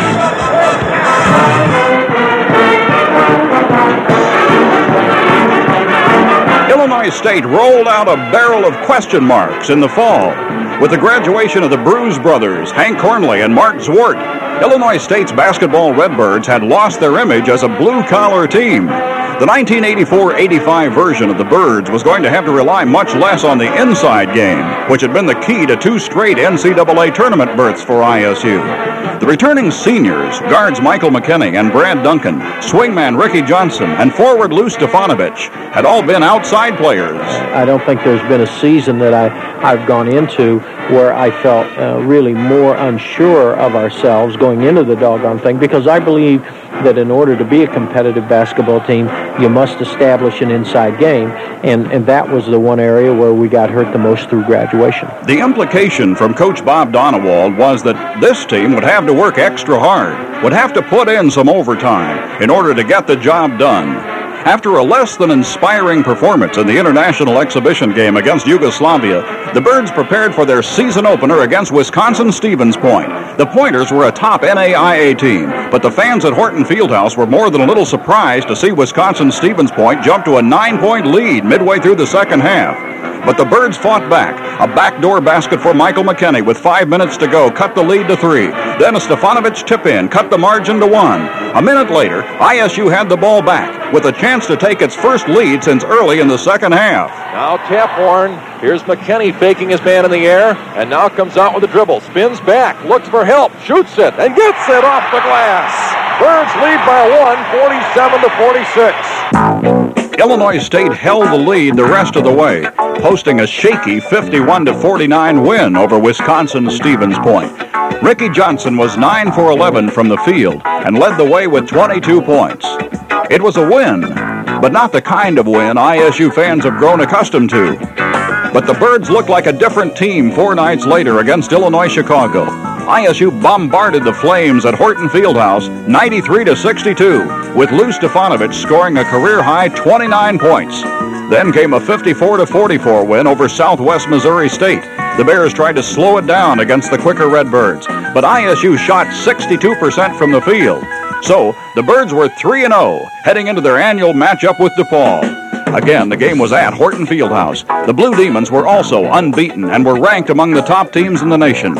Illinois State was down by 9 at halftime. With 8 minutes to go, DePaul was still up by 7. Then, a basket by sophomore Bill Braxic cut the gap to 5, which is as close as the Birds had been since the first half. But just a few moments later, the Birds made it even closer. Now McKinney with the ball. Right side pass, Ricky Johnson. Into Lou, shot by Stefanovic is in and out and back in. Birds are within 3 points. 67-64, DePaul wants a timeout. After the timeout, DePaul's Marty Embry hit 1 of 2 free throws to put the Demons up by 4. But then Lou Stefanovic made a pair of free tosses, and ISU was to within 2 with 7 minutes left. It was a critical possession for the Blue Demons. Jackson gets it up high. Right side feed, Corbin with a basketball. 1 bounce, and he'll put it up to Patterson. Patterson down the lane, driving, shooting it up there, missing. Rebound, Corbin, who lays it up and gets it. Great rebound by Ty Corbin, who's really been tough on the offensive boards. That's his first basket of the game. And it turned out to be the biggest basket of the game. A few minutes later, DePaul scored again, and the Demons were on their way to an 84-71 win. The Birds had been held to 43% shooting from the field. ISU had lost its first game of the season to the team which had finished Illinois State's season the year before in the NCAA tournament in Lincoln, Nebraska. Next was ISU's first road game of the year. Wisconsin-Green Bay, and also ran from the weak Mid-Continent Conference, was the opponent. With 3 minutes to go, the Birds found themselves down 3. But Illinois State found a way to pull it out, winning 52-49 and limping home with a 4-1 record. The performance was much better a week later at Horton Fieldhouse when the Birds beat Detroit 76-73. ISU led by 11 with just 2 minutes to go before the Titans finished with a flurry to make it look closer than it really was. Then it was on to California for the American Savings Classic in Stockton. Texas A&M was Illinois State's first-round opponent. The Aggies, like the Birds, were 5-1. And it was A&M which led by 5 at halftime and which increased the margin to 11 midway through the second half. But then the Birds came to life, outscoring the Aggies 17-6 and tying the game with 1.5 minutes to go on a Lou Stefanovic jump shot. Then, with 19 seconds to go, ISU freshman Tony Hollifield made a great move to the basket and drew a foul. But Holifield, shooting the first 2 free throws of his college career, missed them both. And when A&M rebounded the second miss, the Aggies had a chance to win it. Down to 11 seconds left now. We're tied up here at California. Holloway with it, guarded by McKinney. Here's Holloway driving, pulling up, shooting it, and missing. It's short. Rebound, tapped out of bounds with the buzzer sounding, and that's the end of regulation time. And so the Birds, and particularly Tony Holifield, breathed a big sigh of relief and went out and dominated the extra 5 minutes, winning 74-66. It was the first overtime victory for Illinois State in over 2 years, and it was the first of 6 overtime games for the Redbirds in this 84-85 season. ISU had not won a holiday tournament in 6 years. They'd finished second 5 times in a row. The win over A&M gave the Birds another chance to finish first, and this time they made the most of it. Before a few hundred lethargic fans in California, ISU waltzed to a 77-58 win in the title game over the University of San Diego, and the Birds celebrated by cutting down the nets. Lou Stefanovic, who hit 19 of his 25 field goal attempts in the 2 games, was named tournament MVP.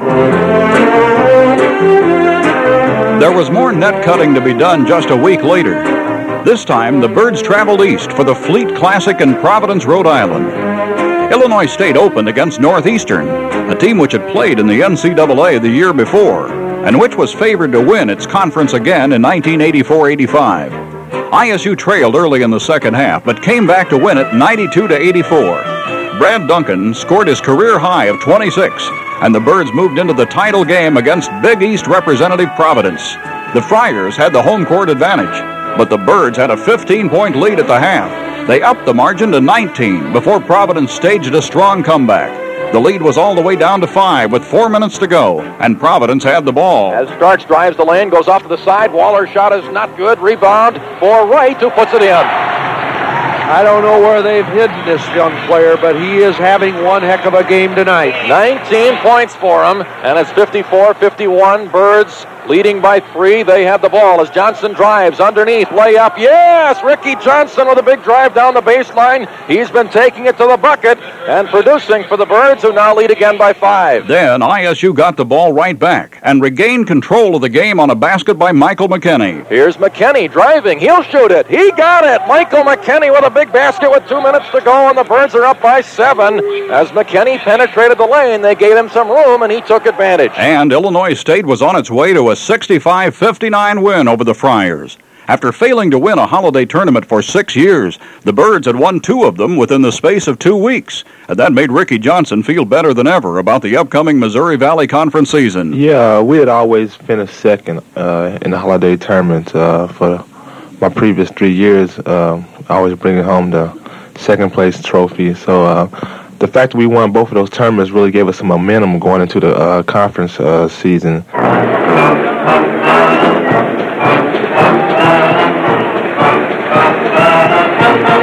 The Birds took a 10-1 record into the conference opener at Drake.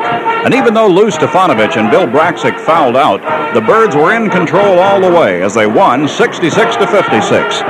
The Birds out-rebounded the Dogs by 7, and little Michael McKinney was most responsible for that, grabbing a game-high 8 boards.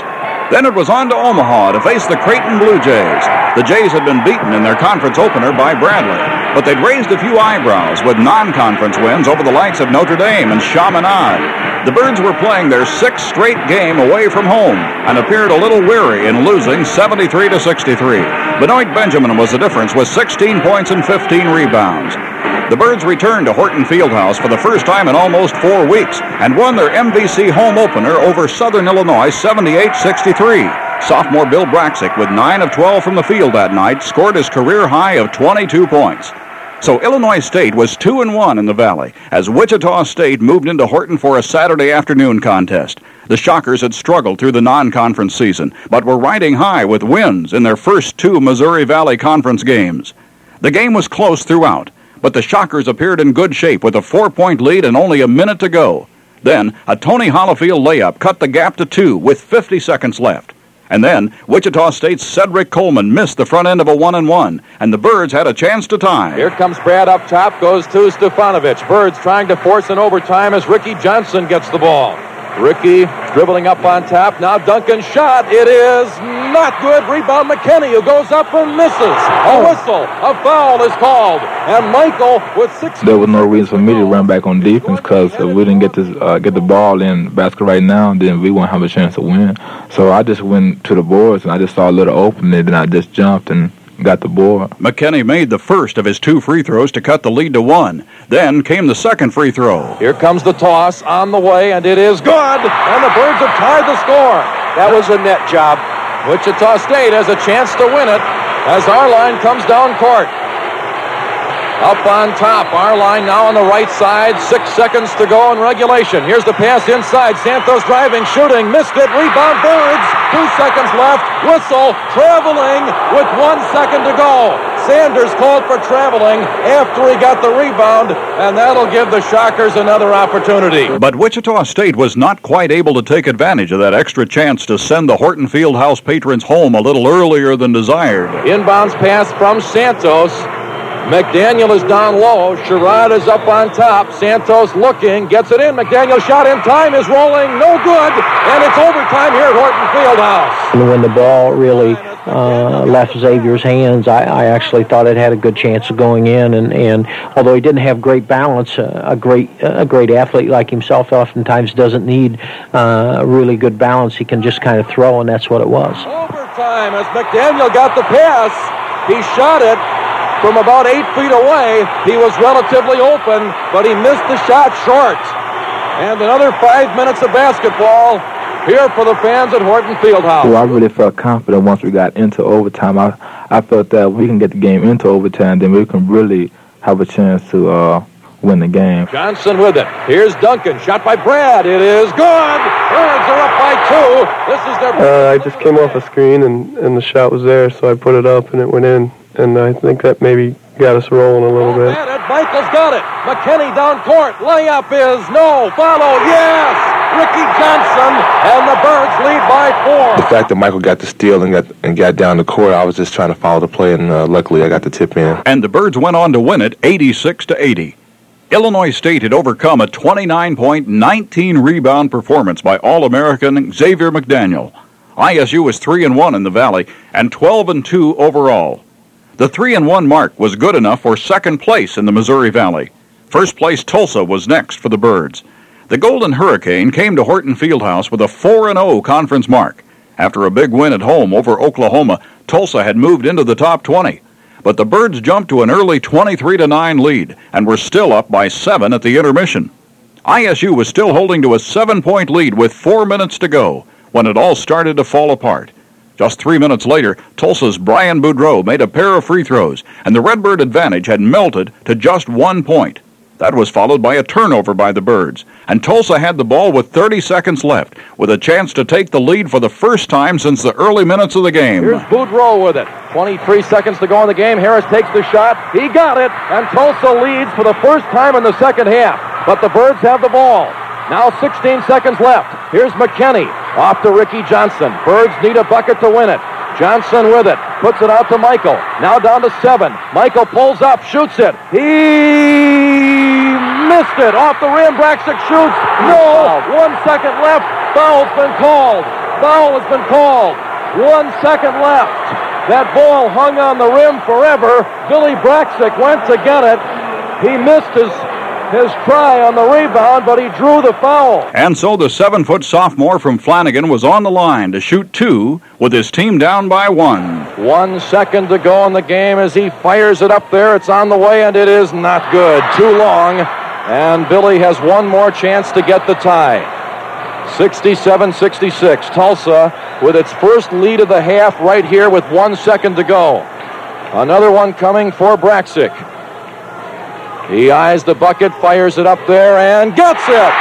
And it was tied. Tulsa was unable to get a shot off in the final second, and for the second game in a row, the Birds were forced to work a little overtime. Unfortunately, in this extra period, it was Tulsa's Steve Harris who most deserved to be paid time and a half.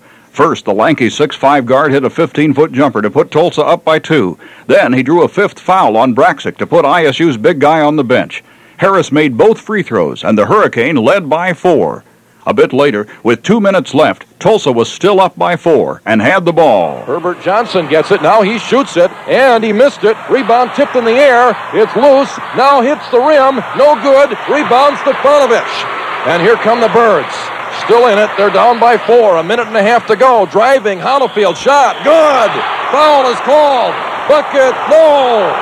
The other official took it away from him. Traveling was called. I believe that Ron Zetcher was ready to call a foul and a bucket, and Bob Donewald is really livid. Well, I was greatly surprised that the official made the call because he was not in a position to make it. He was just barely over the 10-second line, and there's an official standing right on top of the play who makes the call. Ironically enough, it was a poor call.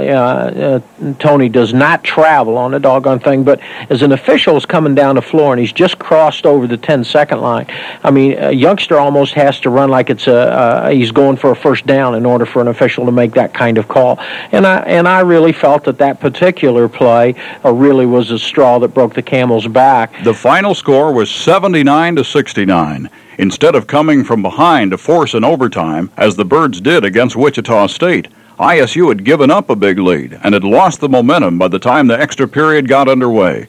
Bob Donewald says he didn't feel nearly as good going into the OT against Tulsa as he did going into the extra 5 minutes against Wichita. No, I really didn't, and I don't think the kids did, and yet I think that was a very good learning experience for us because we talked a lot about it afterwards and compared the two situations and really relied upon that experience from then on every time we went into another overtime, which for a while, as you well remember, it seemed like that was the way we were going to play every game. The Birds were to play 3 more extra period games within the next 3 weeks, and they were to win them all. The first of those 3 came just 2 days after the loss to Tulsa. ISU took a break from its Missouri Valley schedule to face Chicago State, again at Horton. The Cougars were in their first year of Division I competition. They'd already scored some big wins, including one at Wichita, so the Birds knew they might be in for a tough afternoon. They knew it even better when Chicago State led by 4 with just 5 minutes to go. But ISU came back to tie it on a Bill Braxic jump shot. Braxic scored the first 2 points in overtime, and the Birds raced to a 79-66 win. Braxic was 8 for 11 from the field and scored 18 points to help offset a 32-point performance by Chicago State's Charles Perry. The overall record for the Redbirds was now 13-3. The following Thursday night, the Birds were in Terre Haute, Indiana. The Sycamores of Indiana State had shown themselves to be an improved team, especially at home where they'd beaten Minnesota and Bradley. Early on, Illinois State looked to be Indiana State's next victim. The Sycamores led by 9 at the half. But ISU was a different team in the second half. The Birds roared back to gain the lead just 6 minutes into the second half. The game remained close the rest of the way, but it was the Birds who were up by 4 with just over a minute to go. Then, Indiana State scored, and the Redbirds' lead was down to 2. The Birds had the ball, but because of the shot clock, ISU was forced to shoot before the final buzzer. Down to 10 seconds on the shot clock. Brad Duncan with it. Cross court McKinney. Michael driving. Now he stops and shoots it. He missed it, and the rebound Winters. 18 seconds to go. Indiana State could tie it. Across the timeline we go. And of course, there's a possibility here of another overtime. McComb with the ball. Indiana State looking to tie. Fields shoots it. It is good. 4 seconds to go. The Birds call a timeout. The clock has dwindled down to nothing, but the Birds did call the timeout in time. But ISU's final shot in regulation was not good, and for the 4th straight game, it was on to an overtime period. The game remained close in OT. With a minute and a half to go, Michael McKinney hit from outside to tie the score. With 52 seconds to go, Indiana State's Jeff McComb was fouled. He made 1 of 2 free throws to put his team up by 1. But then, Ricky Johnson of the Birds was fouled with 35 seconds left. Johnson had 2 free throws coming. I hit 1 to tie the game. And I had a chance for 1 more that would have put us ahead by 1 when I missed it. Johnson cocks the wrist. He fires up the second free throw. It is rolling no good. Indiana State has the rebound, and they have a chance going now back to down win for court, the final shot, thinking which that would win the game if they for hit them. this shot, I was going to be pretty much the GOAT. They're waiting for the last shot. The bucket that could win it here as Kegerice has the ball up top. Now driving. He gets it with 7 seconds to go. Throws it away. Ricky with it. I got a good look at the clock. It was 4 seconds, and I got to the 10-second line.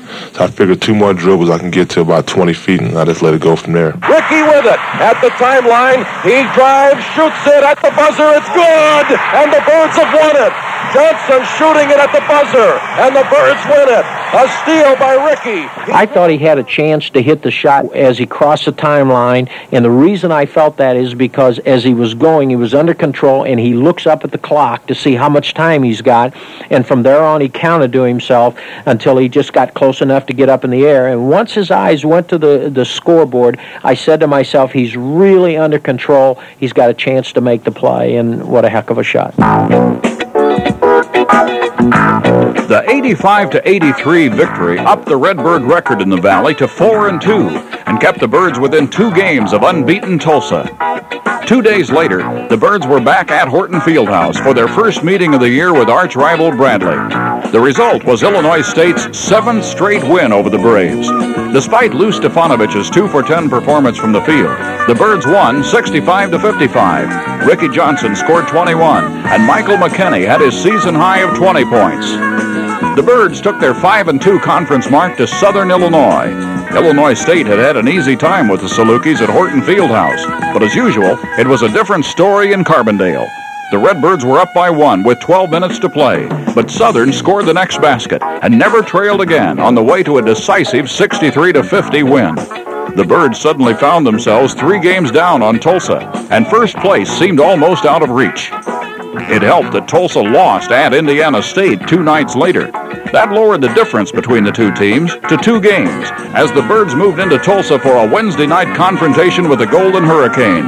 Memories of a big win at Tulsa the year before were fresh in the minds of the Birds as they stepped onto the court at the Tulsa Convention Center Arena. The game was incredibly close all the way. Neither team led by more than 6 points all night long.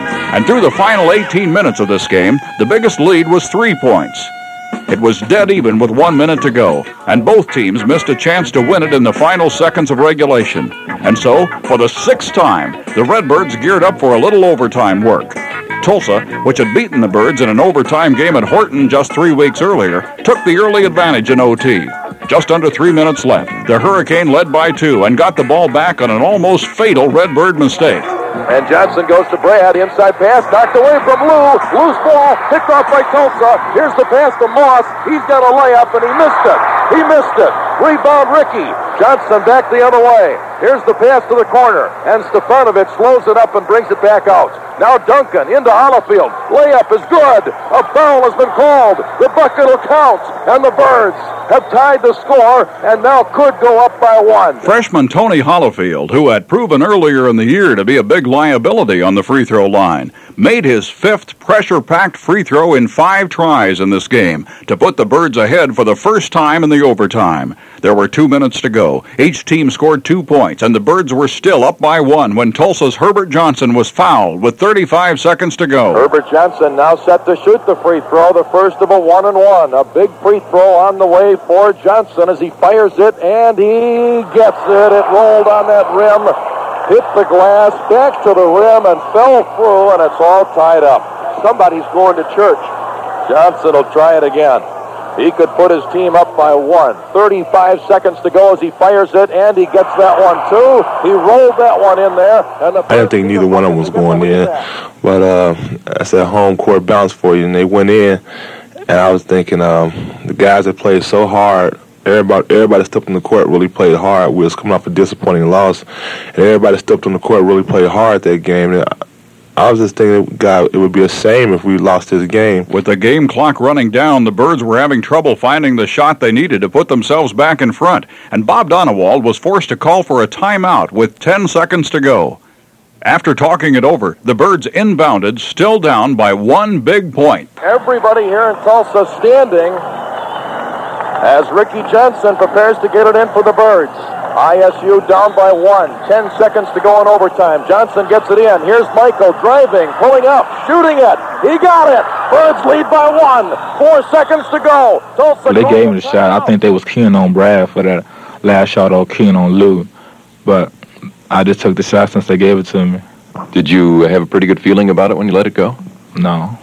You didn't think it was going in? Well, I think that was only my second basket the second half of the night, and so I wasn't really into any type of shooting flow.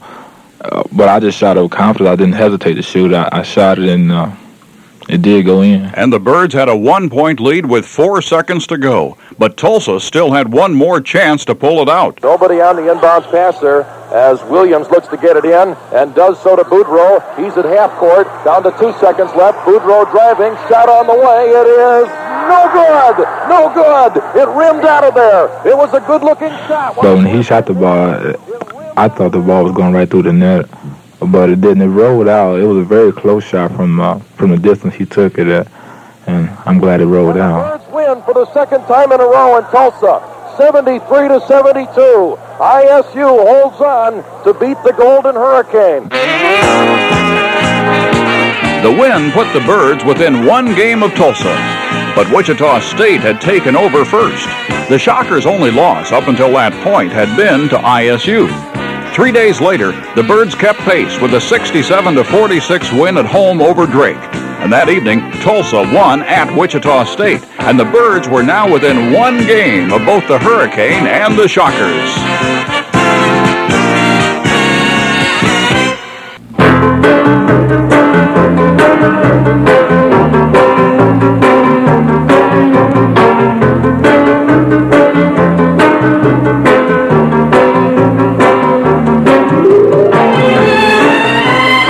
The following week, the Redbirds hit the road. ISU had a Thursday night game at West Texas State, and then a Saturday night contest at Wichita State.